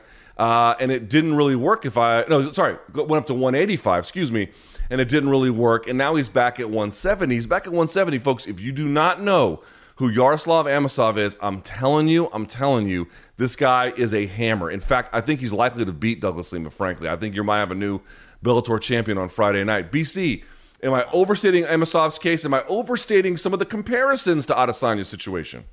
No, I think this is the statement that sums it up. For Yaroslav Amosov to win the Bellator title against the great Douglas Lima, timing is everything, and this is the best timing to do it, right? Lima, we were rightfully saying, he might be the best welterweight in the world, one fight ago before moving up and fighting Gegard. And the loss to Gegard doesn't certainly, kill that equation, but just like Adesanya, like you said, it takes away the buzz. It takes away the fuel in that statement. You and I talked to Lima when the Showtime thing got announced, and he's just, hungry to get back right away and get a win and prove himself. Amoslav is just such a tough style matchup and just a tough dude. I mean, look, very few people go this deep unbeaten in MMA history, and he's fought really good competition of late. Unbeaten Logan Storley, Ed Ruth, who he silenced. I mean, he's had a nice little run here where this could be up. This is, if Lima's still Lima, he'll win it. But either way, it's gonna be a hard-ass fight. And Luke, I'll say this. We have a connection of sorts to Bellator, but we're straight up going to tell you, the truth on things. It's a pretty fun card. That's the truth. This is a pretty sneaky fun card. You got Aaron Pico coming back on here. That co-main with Paul Daly and Jason Jackson. I mean, that thing's going to bang, Luke. And that has, in its own right, welterweight title potential here in sort of Daly's last stand. I don't love every Bellator card the same level, and I tell you that. This one's got some good ones in here, and this main event, obviously, with the uprising here from Yaroslav, who looks to be the real deal. This is going to be a tough-ass test. I'm excited. Certainly so. Amosov's one of these guys. He's out of ATT now, as I mentioned, undefeated, beating Ed Ruth, beating Logan Storley. If you've not seen that Logan Storley fight, I mean, that is an incredible contest. So actually why, even though Storley lost, I've been so high on him. But Amosov is the guy right now. And I was actually freaking out when they ranked, I think, MVP ahead of him. I'm like, are you out of your fucking mind? This guy's resume is way better than MVP's. Maybe not his highlight reel, but his resume is better. And there's a difference between them. Look, he's 25-0. He's 25-0. He beat Gerald Harris, Eric Silva, Caveman Rickles, Ed Ruth, Mark Lemminger, and Logan Storley under the Bellator flag. That's a nice little run there since joining. And honestly, only the Storley fight was kind of close. Only that one was kind of close. Amosov has been the better of all those guys pretty easily.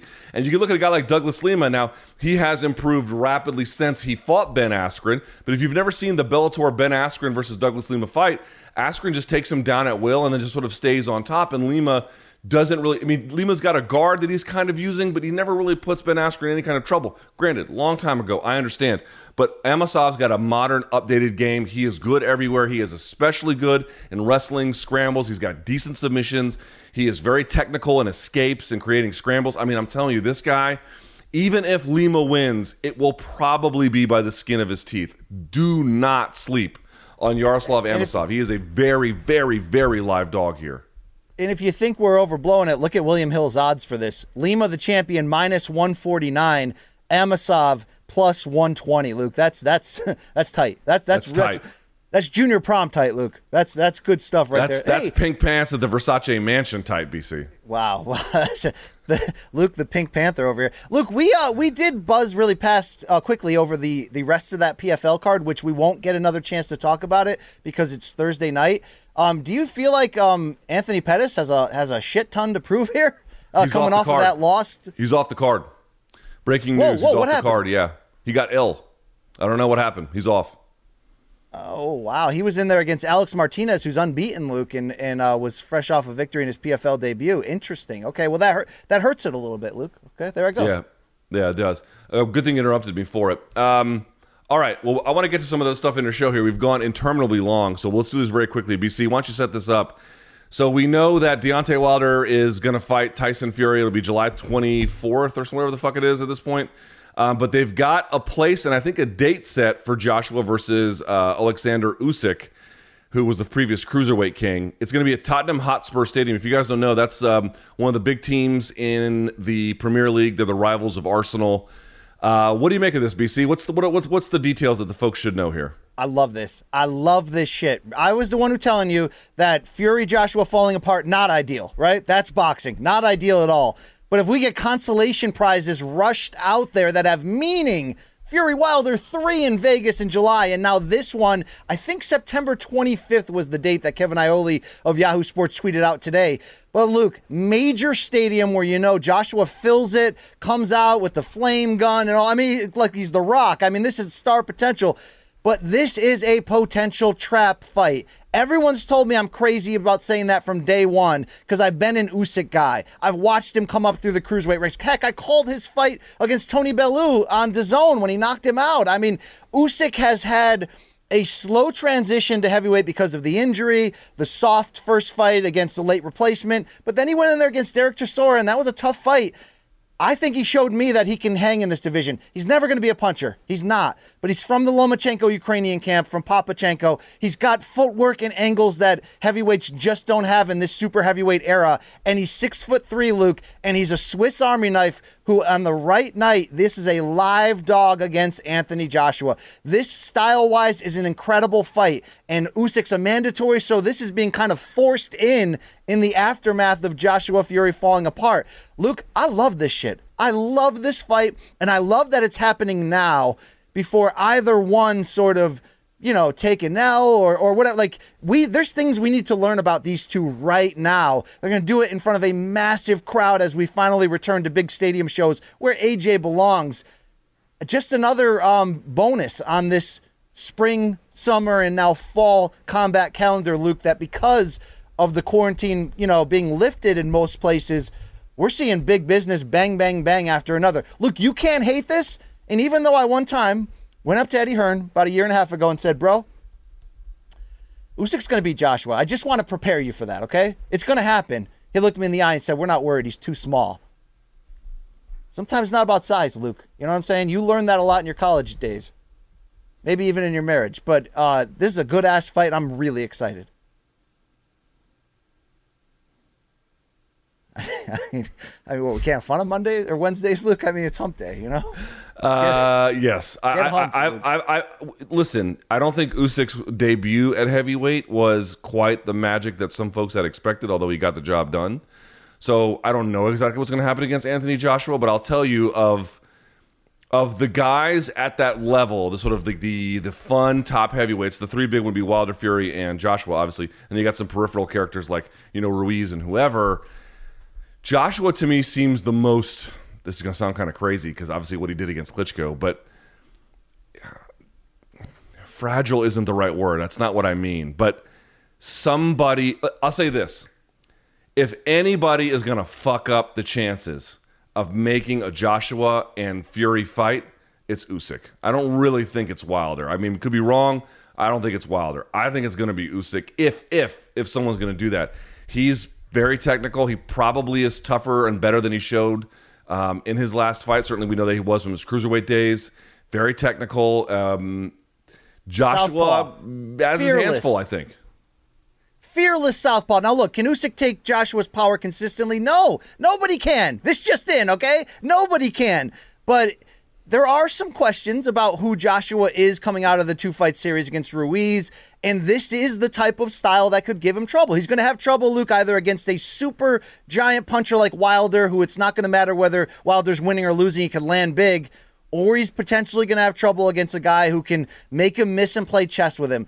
Look, it's going to be one of those fun fights just to see if the smaller, smarter guy can avoid the big one all night and steal the title. Can it happen in the guy's backyard in the stadium? You got to ask yourself that if it can. But Usyk's fearless, Luke. This is not bad. This is not some European guy just walking in, right? This ain't Sultan Ibragimov against Vladimir Klitschko. This is a real fight here with a guy who has a chance to really F up everyone's plans at heavyweights. He's the real deal. And he's also freaking hilarious. If you're not in on Alexander Usyk's personality, his Instagram game, who this guy is, I mean, he's a character, Luke. He's a clown. He's basically Ukrainian BC, if you want to get technical with me, okay? He eats feces? Oh, come on. He's an original, Luke, okay? All right, I eat pieces of shit like you for breakfast, Luke, okay? You eat pieces of shit for breakfast? Shooter McGavin. All right, so last but not least, BC's over the moon for this story. We'll make it very quick. We actually put it not as topic 6, but as topic 5.5. Alistair Overeem has signed a multi-fight deal with Glory. His UFC days are over. He has said as an MMA fight, only Fedor really interests him at this point.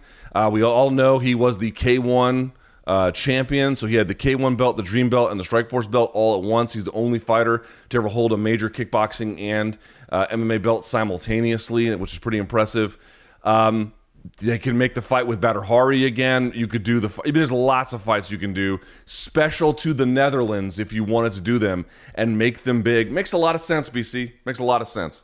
Yeah, look, this is a good story because if Overeem, who still got something left, right, in his early 40s, he could have gone to, name it, one, Bellator, PFL, whatever. And it would have been whatever. I mean, would I have gotten Jazz old guy style for him and Fedor under the Bellator banner? Sure. And who knows, maybe that's still possible. But this is a very interesting use of what he has left. I think it's great for the Glory brand. Shout out to Todd Grisham, the voice of Glory. But, you can make the type of fights, Luke, that I don't think Glory always gets the attention it could, even when they've got big fights. Him in a trilogy with Badr Hari, I mean, that matters, Luke. That's fun. There's history. There's a few of those you can make here. I'm into it. I'm certainly into it, Luke. We would talk about it on this show. Wouldn't you get a little jazzed? Nah.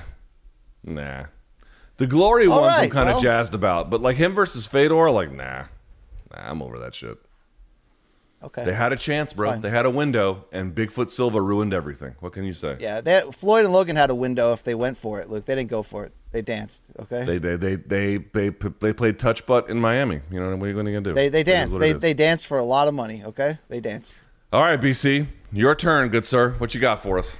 All right, it's normally a Wednesday staple, but we keep canceling these Wednesday shows, and I got to give you what you want. I got too much shit piling up. So here's what we do. It's the good, the bad, the ugly, and the in-between. In combat sports and beyond, it's your weekly recap of shit. Have you seen it? I'm about to see it. Oh, God. All right, UFC Vegas over the weekend, Luke. How about welterweight Santiago Ponzinibbio and your former boner crush Miguel Baeza brawling into the bell at the Apex, Luke? Did you see this little piece of business? Hit it, Manich. Oh, yeah. Oof. Oh, yeah, Luke. This was fun. This is good shit, Luke. Bro, I'll say it, man. Just the best thing MMA ever did was get Latin Americans involved in it. Just rock-ribbed fight fans, rock-ribbed fight communities. You get them from all different types, obviously, but that's an important component, and these two were going after it. Baeza, a little bit overmatched, it turned out in the end. Good win by Ponzinibbio after his I won't say his debut, but his return. That went disastrously. But I still think Baeza is capable of some great things. Yeah, this was a big win for Santiago to kind of get quasi top 10 again and kind of, remind us who he was. Luke, we now go to regional MMA where anything can happen, Luke. It was a quiet weekend elsewhere. Check out this Telegraph spinny shit gone right. Oh my God, Luke. Oh, man. Wow. That was you walking into Floyd's, like, who I didn't fight. Just so people know here, can we do something here, Luke, real quick? What? Can you pause this video, Manich? Okay. Can you put the camera on your here we go. Okay. There's a lot of boxing people who I guess didn't know, that I covered boxing, and they've been. I heard this speech. I heard this speech in the car. Go ahead. And just like BC, you're such an idiot. Floyd beat everybody. Oh, he handled you one-on-one. Blah blah blah. I referenced the old narrative. The old narrative that Floyd was too controlling in his matchmaking, too handpicked, too special in terms of waiting guys out or picking the right weight. Guys, all that stuff is still true. I didn't think it was the time, though, to argue and open it up and go deep. I was referencing it. I'm saying, I'm giving him his flowers. I'm saying, Floyd, we used to write bad things about your legacy in matchmaking because you were too selective. But look at everything you've done to close out your career. I don't, your resume is getting better by the day. When he wanted to dig that up, I didn't think it benefited me, that show at that moment, to go fight by fight and say, yeah, you did fight Mosley, but you waited a year and a half after he beat Margarito when he was already 38, and you didn't fight him at lightweight. I mean, there was other things I could have dug into. That wasn't the time. That was the time to sort of, talk about Logan Paul and give Floyd, a pump up for coming back one more time. Could I have gone rounds with him there? Yeah, hell yeah. But that would have really made it, Luke, that Brian Kenny Sports Center battle like 2.0, and it would have made it all about me. Was I trying to bring out the teeth a little and show the fighter and get him off the scripted, we're going to have a great time and we're going to make money? Yes, I didn't want an infomercial in our Versace robes there, Luke. It turned out great. It got a lot of hits. We got to see the real Floyd come out. But for anybody sitting here like, oh my God, you walked in and the champion KO'd you. Yeah, it was kind of like episode 4 with Obi-Wan. I put the sword down and said, go for it, bro. This wasn't my time, Luke, okay? So yeah, like, and also, it's like, dude, we were sitting there in fucking Versace robes. What'd you want? You want to meet the press? Like we're there like two buffoons. It is what it is. Was there a little bit of bait put out? Yes. And he took the bait. But it wasn't the time or place to go fight by fight on the resume. He's 50-0. He beat the game, okay? I give him that respect, and that was the point of me sort of saying, like, we were wrong then to a degree, but it's not like, there ain't some shit there. Okay, thank you. The bait worked perfectly. Thank you, Manich. Let's keep it going here. Regional MMA, Luke, check out this. You got to be careful, man. People can come in from the crowd. People can come back to life after a submission. This ain't MMA, it's grappling. This is more of your shit. But check out the finish here, Luke, in this Pulp Fiction-looking MF or ref. This is some kind of worm lapel guard? Oh, it's almost, you know what it's like? It's almost like the Kanto Strangle. I'm not sure what this is called. Here, Luke. But watch the resurrection here, Luke. Respawn. Oh, God. Oh, God. Oh, God. Royale with cheese, Luke. That guy's takedown defense, not good. Not good at all, Luke. Yeah, okay. Well, he just let him open his lapel and take it. He didn't fight the grips on that at all. That's a little odd. No. You know what this tournament right here can use? Marijuana and Alex Wendling. That's what it could use, Luke, okay? Let's keep it going here. What? Regional MMA takes us to a fist touch KO here, Luke. Is that fair, Luke? Is that legal? Hey, listen. He touched gloves. Put your hands out. Bah. Mayweather Ortiz all over again. Protect yourself at all times. Hey, Luke, we had a hell of an MMA reunion over the weekend. I know you saw about this at Jason Perillo's gym. It was Rockhold Bisping 3, Luke. Was it this give you the feels inside? This is how me and BC greet each other. Oh, yeah. Yeah, I gotta say, you know what? And all jokes aside, do you know who this speaks the best of? All of them, but it speaks mostly the best of Luke Rockhold. For him to let go a little bit of whatever issues he had, and to work with these guys. By the way, Luke Rockhold's got a sick ground game. He's about to pass this guard too. I actually feel like for the first time in a while, I've seen some growth out of Luke Rockhold as an athlete that I think he needed, and we'll see if it bears the kind of fruit that we think it might, but actually it did not pass there at all, but you get the idea. I like seeing it. I like seeing it. Instead of Bisping selling his soul in Beijing to Kelvin Gastelum in the UFC like 4 days after he lost the title to GSP, I could have used a trilogy between these two, Luke. You? Listen, one of them needs to open up a YouTube channel. I guess Bisping has Believe You Me, and just do the YouTube thing. Just make it an exhibition, bro. Hey, Luke, Scorpion King tryouts hit the Tour de something this week, and apparently this guy's to blame for it, Luke. Oh, fuck. Oh, God. Just here, let me just throw this phallic-looking object out into the road. Wow, Luke. Jesus, that was, ass over tea kettle, bro. How about the guy behind him who missed him? Yeah. Excuse me while I kiss the ground, But speaking of kissing, Luke, excuse me while these two enemies go back in the day and kiss once more. I'd never seen this video. You into this mouth-on-mouth stuff, Luke? Tito and Dana. Oh, God. Yeah, punishment indeed. Doesn't that look like Trump on the left? Punishment Films. What do you think Punishment Films has published before? Adult films, Luke. Yeah, probably. The kind that you watch after a long day on the road that involve violence and Yeah. All right. And All right, urine. Luke. Hey, iron going to sharpen iron here. Teofimo Lopez Jr., 1 week away from his June 19th return, was in camp with Cheeto Vera hanging out. Your thoughts? I saw that Cheeto Vera is a real one. He's been commenting on all his Instagram stuff. I was like, okay, Cheeto must like him.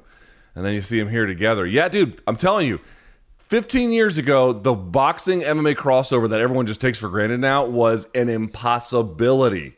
It was West and East Berlin, and now it's just, it's one unified Germany. Yeah. I mean, we've talked to Ruguru, Regis Prograis, about training with Jose Aldo in Brazil. And check out this next one, Luke. Dat Nguyen, who is a BKFC stalwart, sparring with Deontay Wilder, of all people, Luke. Boy, Deontay really wants a life-size opponent of Tyson Fury, huh? Wow, and he's kind of putting it on him with that right hand, right? Bro, Dat Nguyen is letting it go. I mean, he's a smaller guy, so he kind of has to, but man. Is that really Deontay, though? Is that really him? I feel like this video is a trap. I don't know. I got to say, That's this is more exciting than Mayweather versus Paul. Yeah, it was, Luke. It kind of was. Hey, Luke, when you're the biggest pay-per-view star and pound-for-pound king like Canelo, you can do whatever the hell you want. You saw his response to Oscar baiting him on IG. You see that? Yeah, I don't understand the reference. So Oscar says, please, this guy does everything wrong. Head up when he throws hooks, on his heels, flat-footed. Who else? Oh, he avoids Twin Charlo. So this was Oscar commenting on a video of Canelo fighting and kind of making it seem like he avoided Jermell Charlo back in the day. This led to a firestorm of comments. Charlo got involved. But check out Canelo's response to his former promoter there, Luke. Yeah, but what's up with the emojis with the hammer and the knife and shit? Do me a favor and go fuck yourself. So do you remember that story about Oscar may or may not have been with a woman of the night and they used utensils on him? That's the reference, Luke. He just sent that man to hell. Oh, they hid stuff in his keister? Yeah. I mean, Luke, this is going to go somewhere, I think. If you think Canelo cares, let's advance the slide. He don't care, Luke. He just living. This is like Tom Brady with the Super Bowl trophy type of shit, right? You know what? I would like to clown him for his dancing, but he's the #1 boxer on the planet, and he's rich as balls, and that's probably one of his 50 boats. So I'll just let him live, bro. The best. But Luke, this just came in this morning. Let's play the audio and video. Oscar, not done, bro.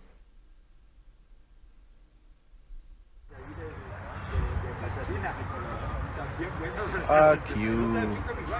Talking all that shit. Fucking knock your ass out.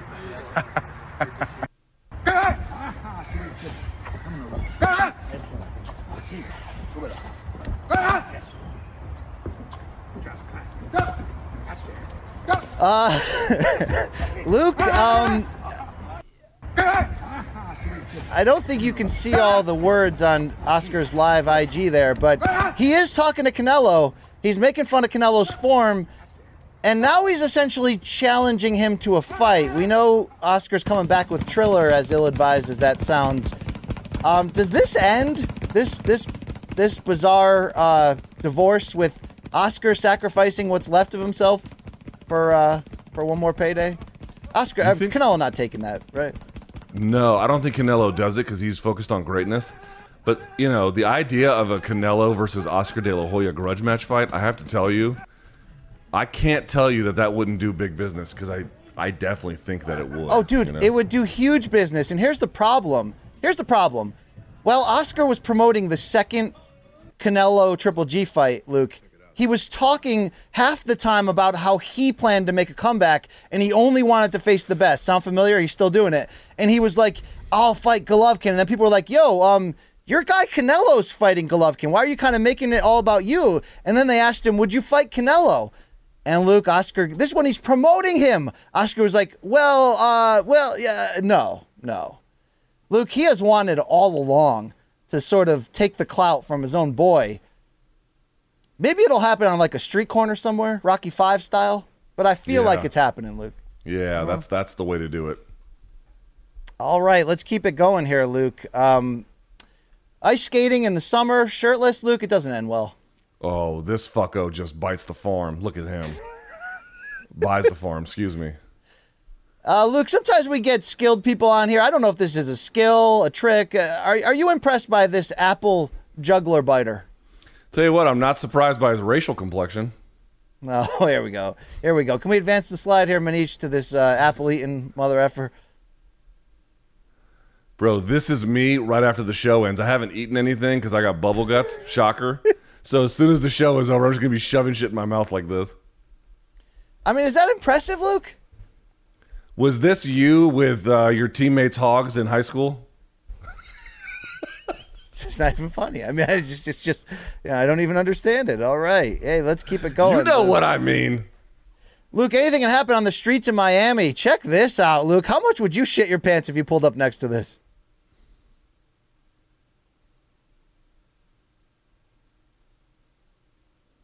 Yeah, that's Miami. That was my understanding of Miami as well.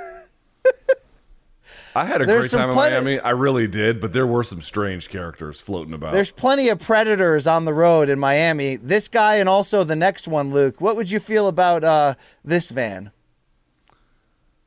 I've seen vans like that parked. Remember that? Did we ever put up the photos? I guess it'll make the doc. Someone had obviously just abandoned a car, a Mercedes, in this parking lot we were in when we went to the Versace mansion. Yes. And it looked just like this. It had about 4 pounds of dust on it, and people had written things in it, and yeah. That's basically Tony Danza's van from Who's the Boss, Luke? No? Okay. We'll keep yes, I guess so. Hoagie farts. Luke, good news. Rocco Siffredi has switched careers again, Luke. Check out his handiwork. You know what? Versatile. Versatile is what I would say about this man. There is a Netflix he does doc have on a him. hammer in his dungarees. Our viewers keep telling us there's a Netflix doc on him, but I don't want to watch it. He's creepy, Luke. You know, he's pretty creepy. Yeah. All right, Luke, people have sent me this video and said this is the most Luke Thomas video that there ever has been. A gender reveal involving a female powerlifter in her front freaking yard, Luke. This is not powerlifting. This is weightlifting. There's a difference. You know, that's cute. That's great. I was hoping she would. I mean, look at her using the baby to just bump the fucking weight up on the clean. Good Lord, lady. Kid's gonna come out with a dent across his forehead. I mean, Luke, this could be this could have been your gender reveal. You did meet your wife at a shooting range, right? I didn't meet her at a shooting range. I took her to one. All right. Well, there's a difference there. Yeah, very subtle difference right there. But thought you would like that, Luke. Speaking of weird people, I didn't have my normal list of have you seen this shit, so I improvised here last minute, Luke. But check out this devil. Okay. Is that possible? Yeah, just send him to the moon, please, and leave him there. I mean, what? I mean, Luke. You know, that's You're dressed like the worst human on earth. I mean, is that impressive though? Honestly, he's so fucking weird. Can we just throw him in that trash can and leave him there? All right, we got one more, Luke. Tell me if you think this is weirder. We've all had to pee before getting on a plane, Luke. Sometimes people just don't care, though. You know what? Listen, this was me when I left Miami. You just got to give me a break, okay? When you got to go, you got to go. And listen, he's conscientiously, monitoring where he's urinating. Look at the people in front of him. They're just getting the hell out of there, Luke. They're just like, oh, my God. Luke, I will have to say, in 1998, I once did this at a Dave Matthews concert at the Meadows Music Theater in Hartford, Connecticut, on top of somebody's blanket as they were, like, sitting there rocking out to the music. So, you know, I'm not only the Piss Club president, I'm also Miles Davis, Luke. Okay, you know what I mean? Like, yeah, all right, yeah. Wow. All right. Guess what? They didn't. I one time went to when I was. I'll tell the story because it doesn't matter. A buddy of mine went to Columbia in New York, the Ivy League school, and I visited him one time. And they had this was like in the '90s, and they had co-ed bathrooms at that time. And I remember when I was there partying in the dorms or whatever. I was 19 or something till like 1 in the morning, and I had to piss like a racehorse. So I went. There was like 9 stalls, and I went stall by stall and urinated on every single seat across all nine stalls. Just absolute urine vandalism.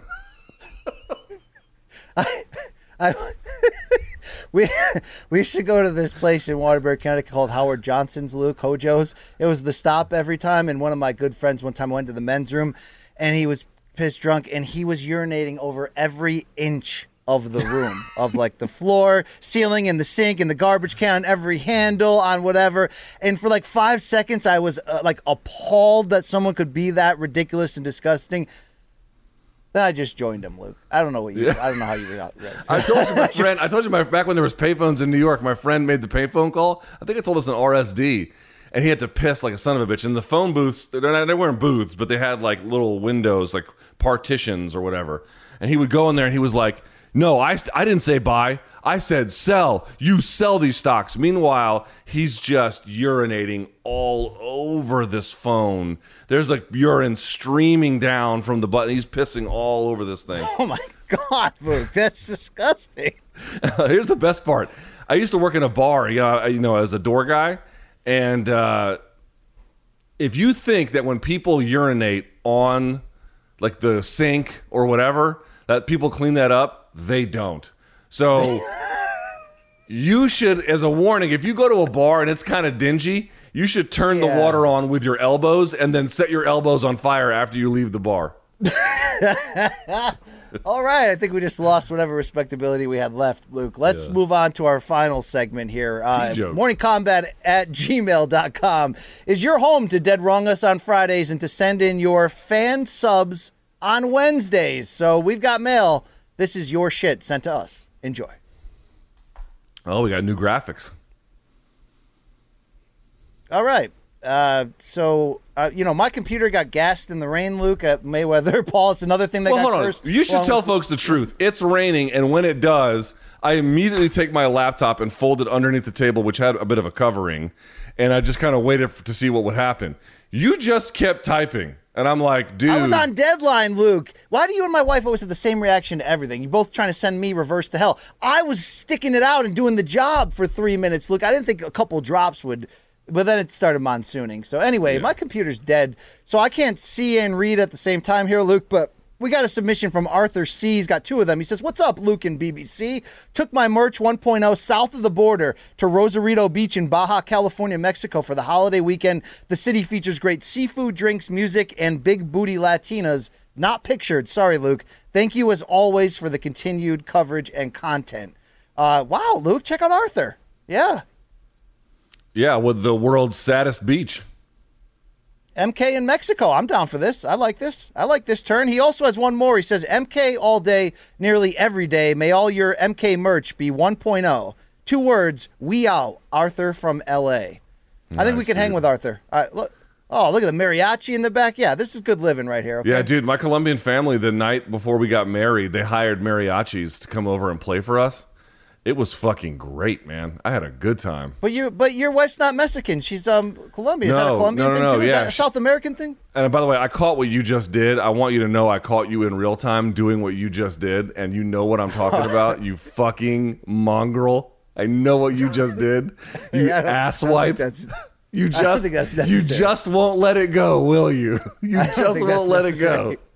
I don't think that's appropriate. But hold on, to answer your question in a more serious way, yes, mariachis are 100% Mexican. But there's a tradition in Colombia where people hire them for parties. They hire them to serenade other people. Like they're actually in pretty wide use there. But yeah, 100% Mexican.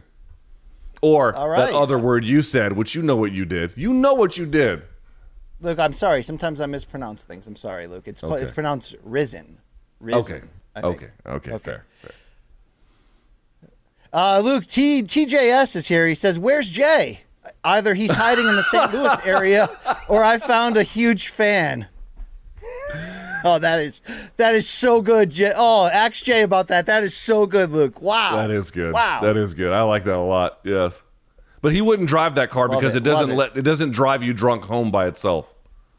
Yes, yeah. There's Jay and his what does he drive? A Tesla with the he puts a we can't give his secrets out. They'll pull him over, Luke. But yeah. Nobody drives to sleep better than Jay. Evan S has a meme for your friend here, BC. What does he got?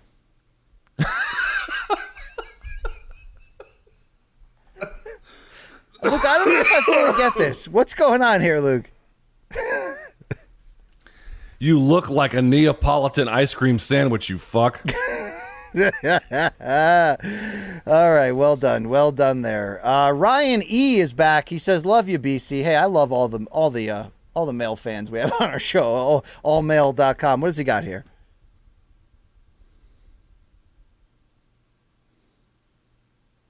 Meech, can we go full on this? I can't see shit.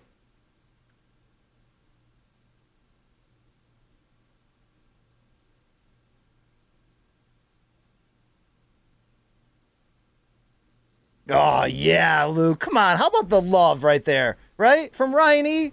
You got to be down with that. I'm not even sure I understand the joke other than we're old. Yeah, we're old and washed, but we are his world. It's MK all day, Luke. Nearly every day. And I appreciate that love, okay? That's how we got here. Thank you, Ryan E. This is Matthew S. saying BC dressing a little too comfortably. Is that Vitor Belfort's legs, Luke? Yeah, the funny, and his hog probably. The funny part about this is that BC literally wanted to do this. He was like, dude, we should have nothing on underneath these robes except underwear. And I'm like, BC, I'd rather die of heat exhaustion than do that. It would have looked a lot better. We would not have been nearly as sweaty, Luke. Not nearly, okay? I know. I brought the robe home, and my wife's like, what are we supposed to do with this? You look like Liberace, and it smells like Speed Stick. And I'm like... I tried to dry clean it yesterday, and they looked at the label. They're like, no, this is machine wash cold only. I was like, oh. Is it really? Is that true? Yeah, that is I was going to take it to the cleaners today. So, yeah, that's that. Also, Luke's apparently Adesanya posted a pic of himself in the Venom gear. I don't have it on I saw this. I saw this. But he was rock hard with emotion. So anyone else? No, the sad part was he wasn't, and you can still see everything. You know what I mean? I didn't look that close, Luke. All right. Hey, let's keep it moving. Jason L says, hey, guys, congratulations on the 2 million plus views during the Showtime media availability video. That's the Versace robe clip he's talking about. You deserve the shine. Heard Luke drop a gem about Florida being powered by meth-flavored bubblegum and knew I had to immortalize it. Make sure I get a cut on the NFT. Jason. 10 pieces of sugar-free meth. Yeah, dude, they have Listerine down there that's meth flavored. Can you believe that? I was like, wow, what a nod to the customer base. Do you see what it says on there? Can you blow that up again, please, Manish? It says prevents teeth. That's so good. That's amazing. That's really, really well done. Really well done. Oh, boy. We got great people. Connor F. has 2 of them. He says, the curse of the Versace robes culminated in the boys finally being fired, leading them to pursue new careers outside of combat sports. Luke's love of people and sense of civic duty led him to become an emergency dispatcher.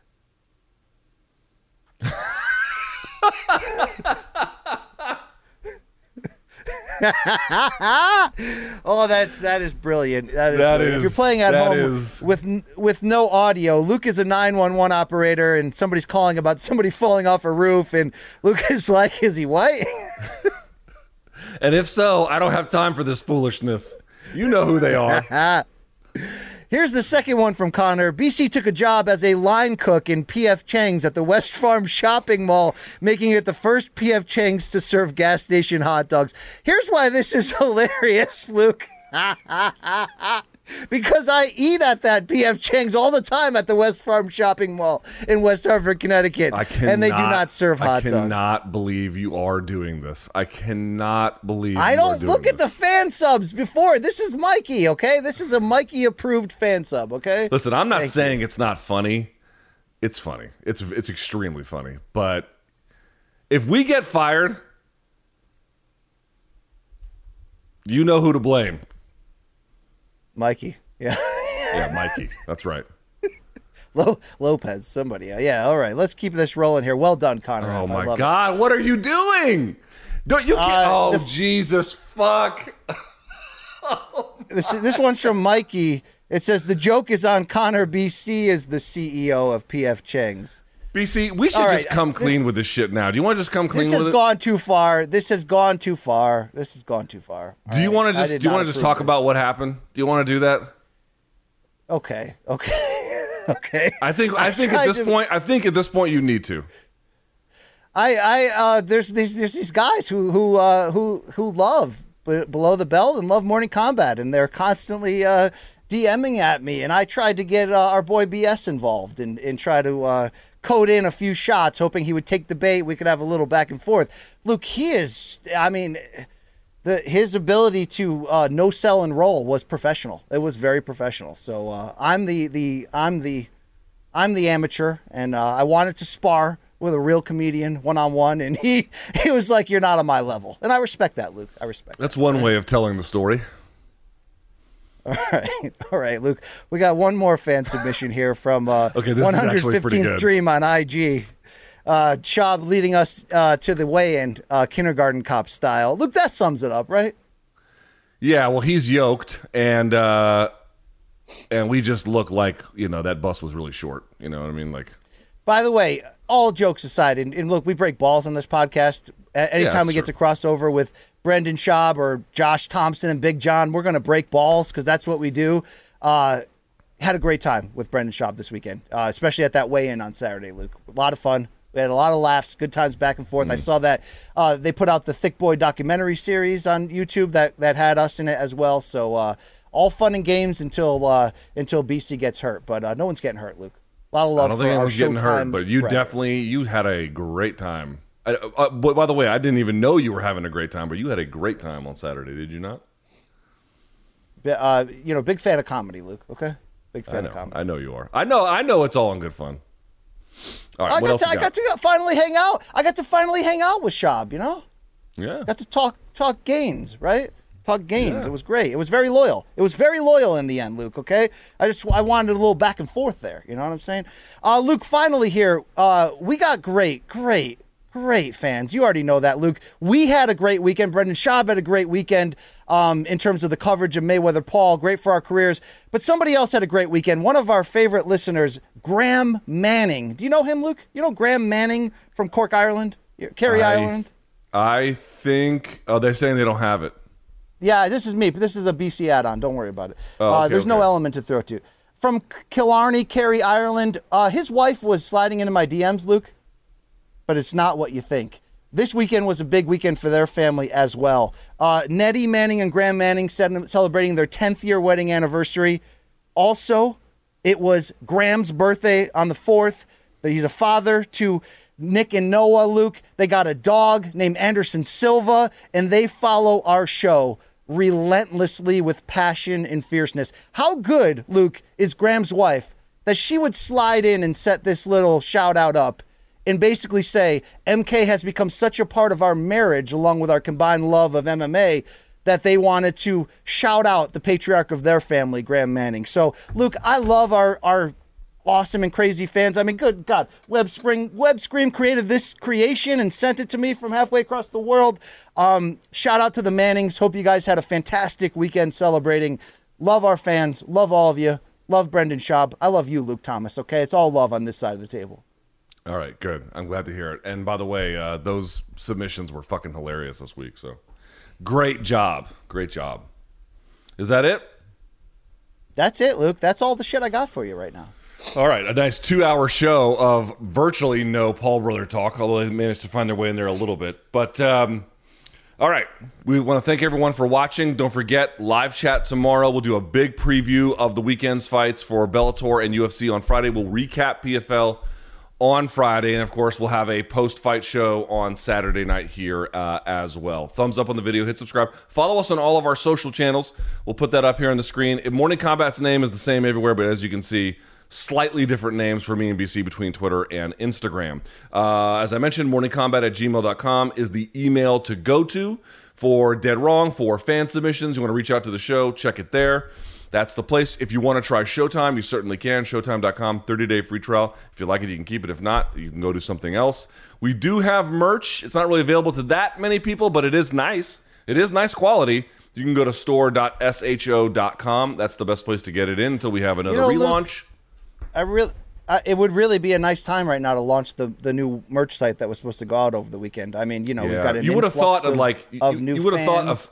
You would have thought like a Mayweather fight, exhibition or otherwise, would have been a great time to generate attention for it. But after a great soccer match or NBA fight, there's the jersey swap. Wouldn't you have loved, after we walked off the set with Brendan at the weigh-in, for me to take off the MK sweaty undershirt and pass it to him. He gives me the thick boy sweatshirt, and we're like, we just made something special, Bubba. Like, that's what I wanted to do, Luke. Can't do that shit. You can't do that shit. It's not available. Not available in any of the 48 states. No right jersey now, okay? swaps for us. Not anytime soon. Yeah.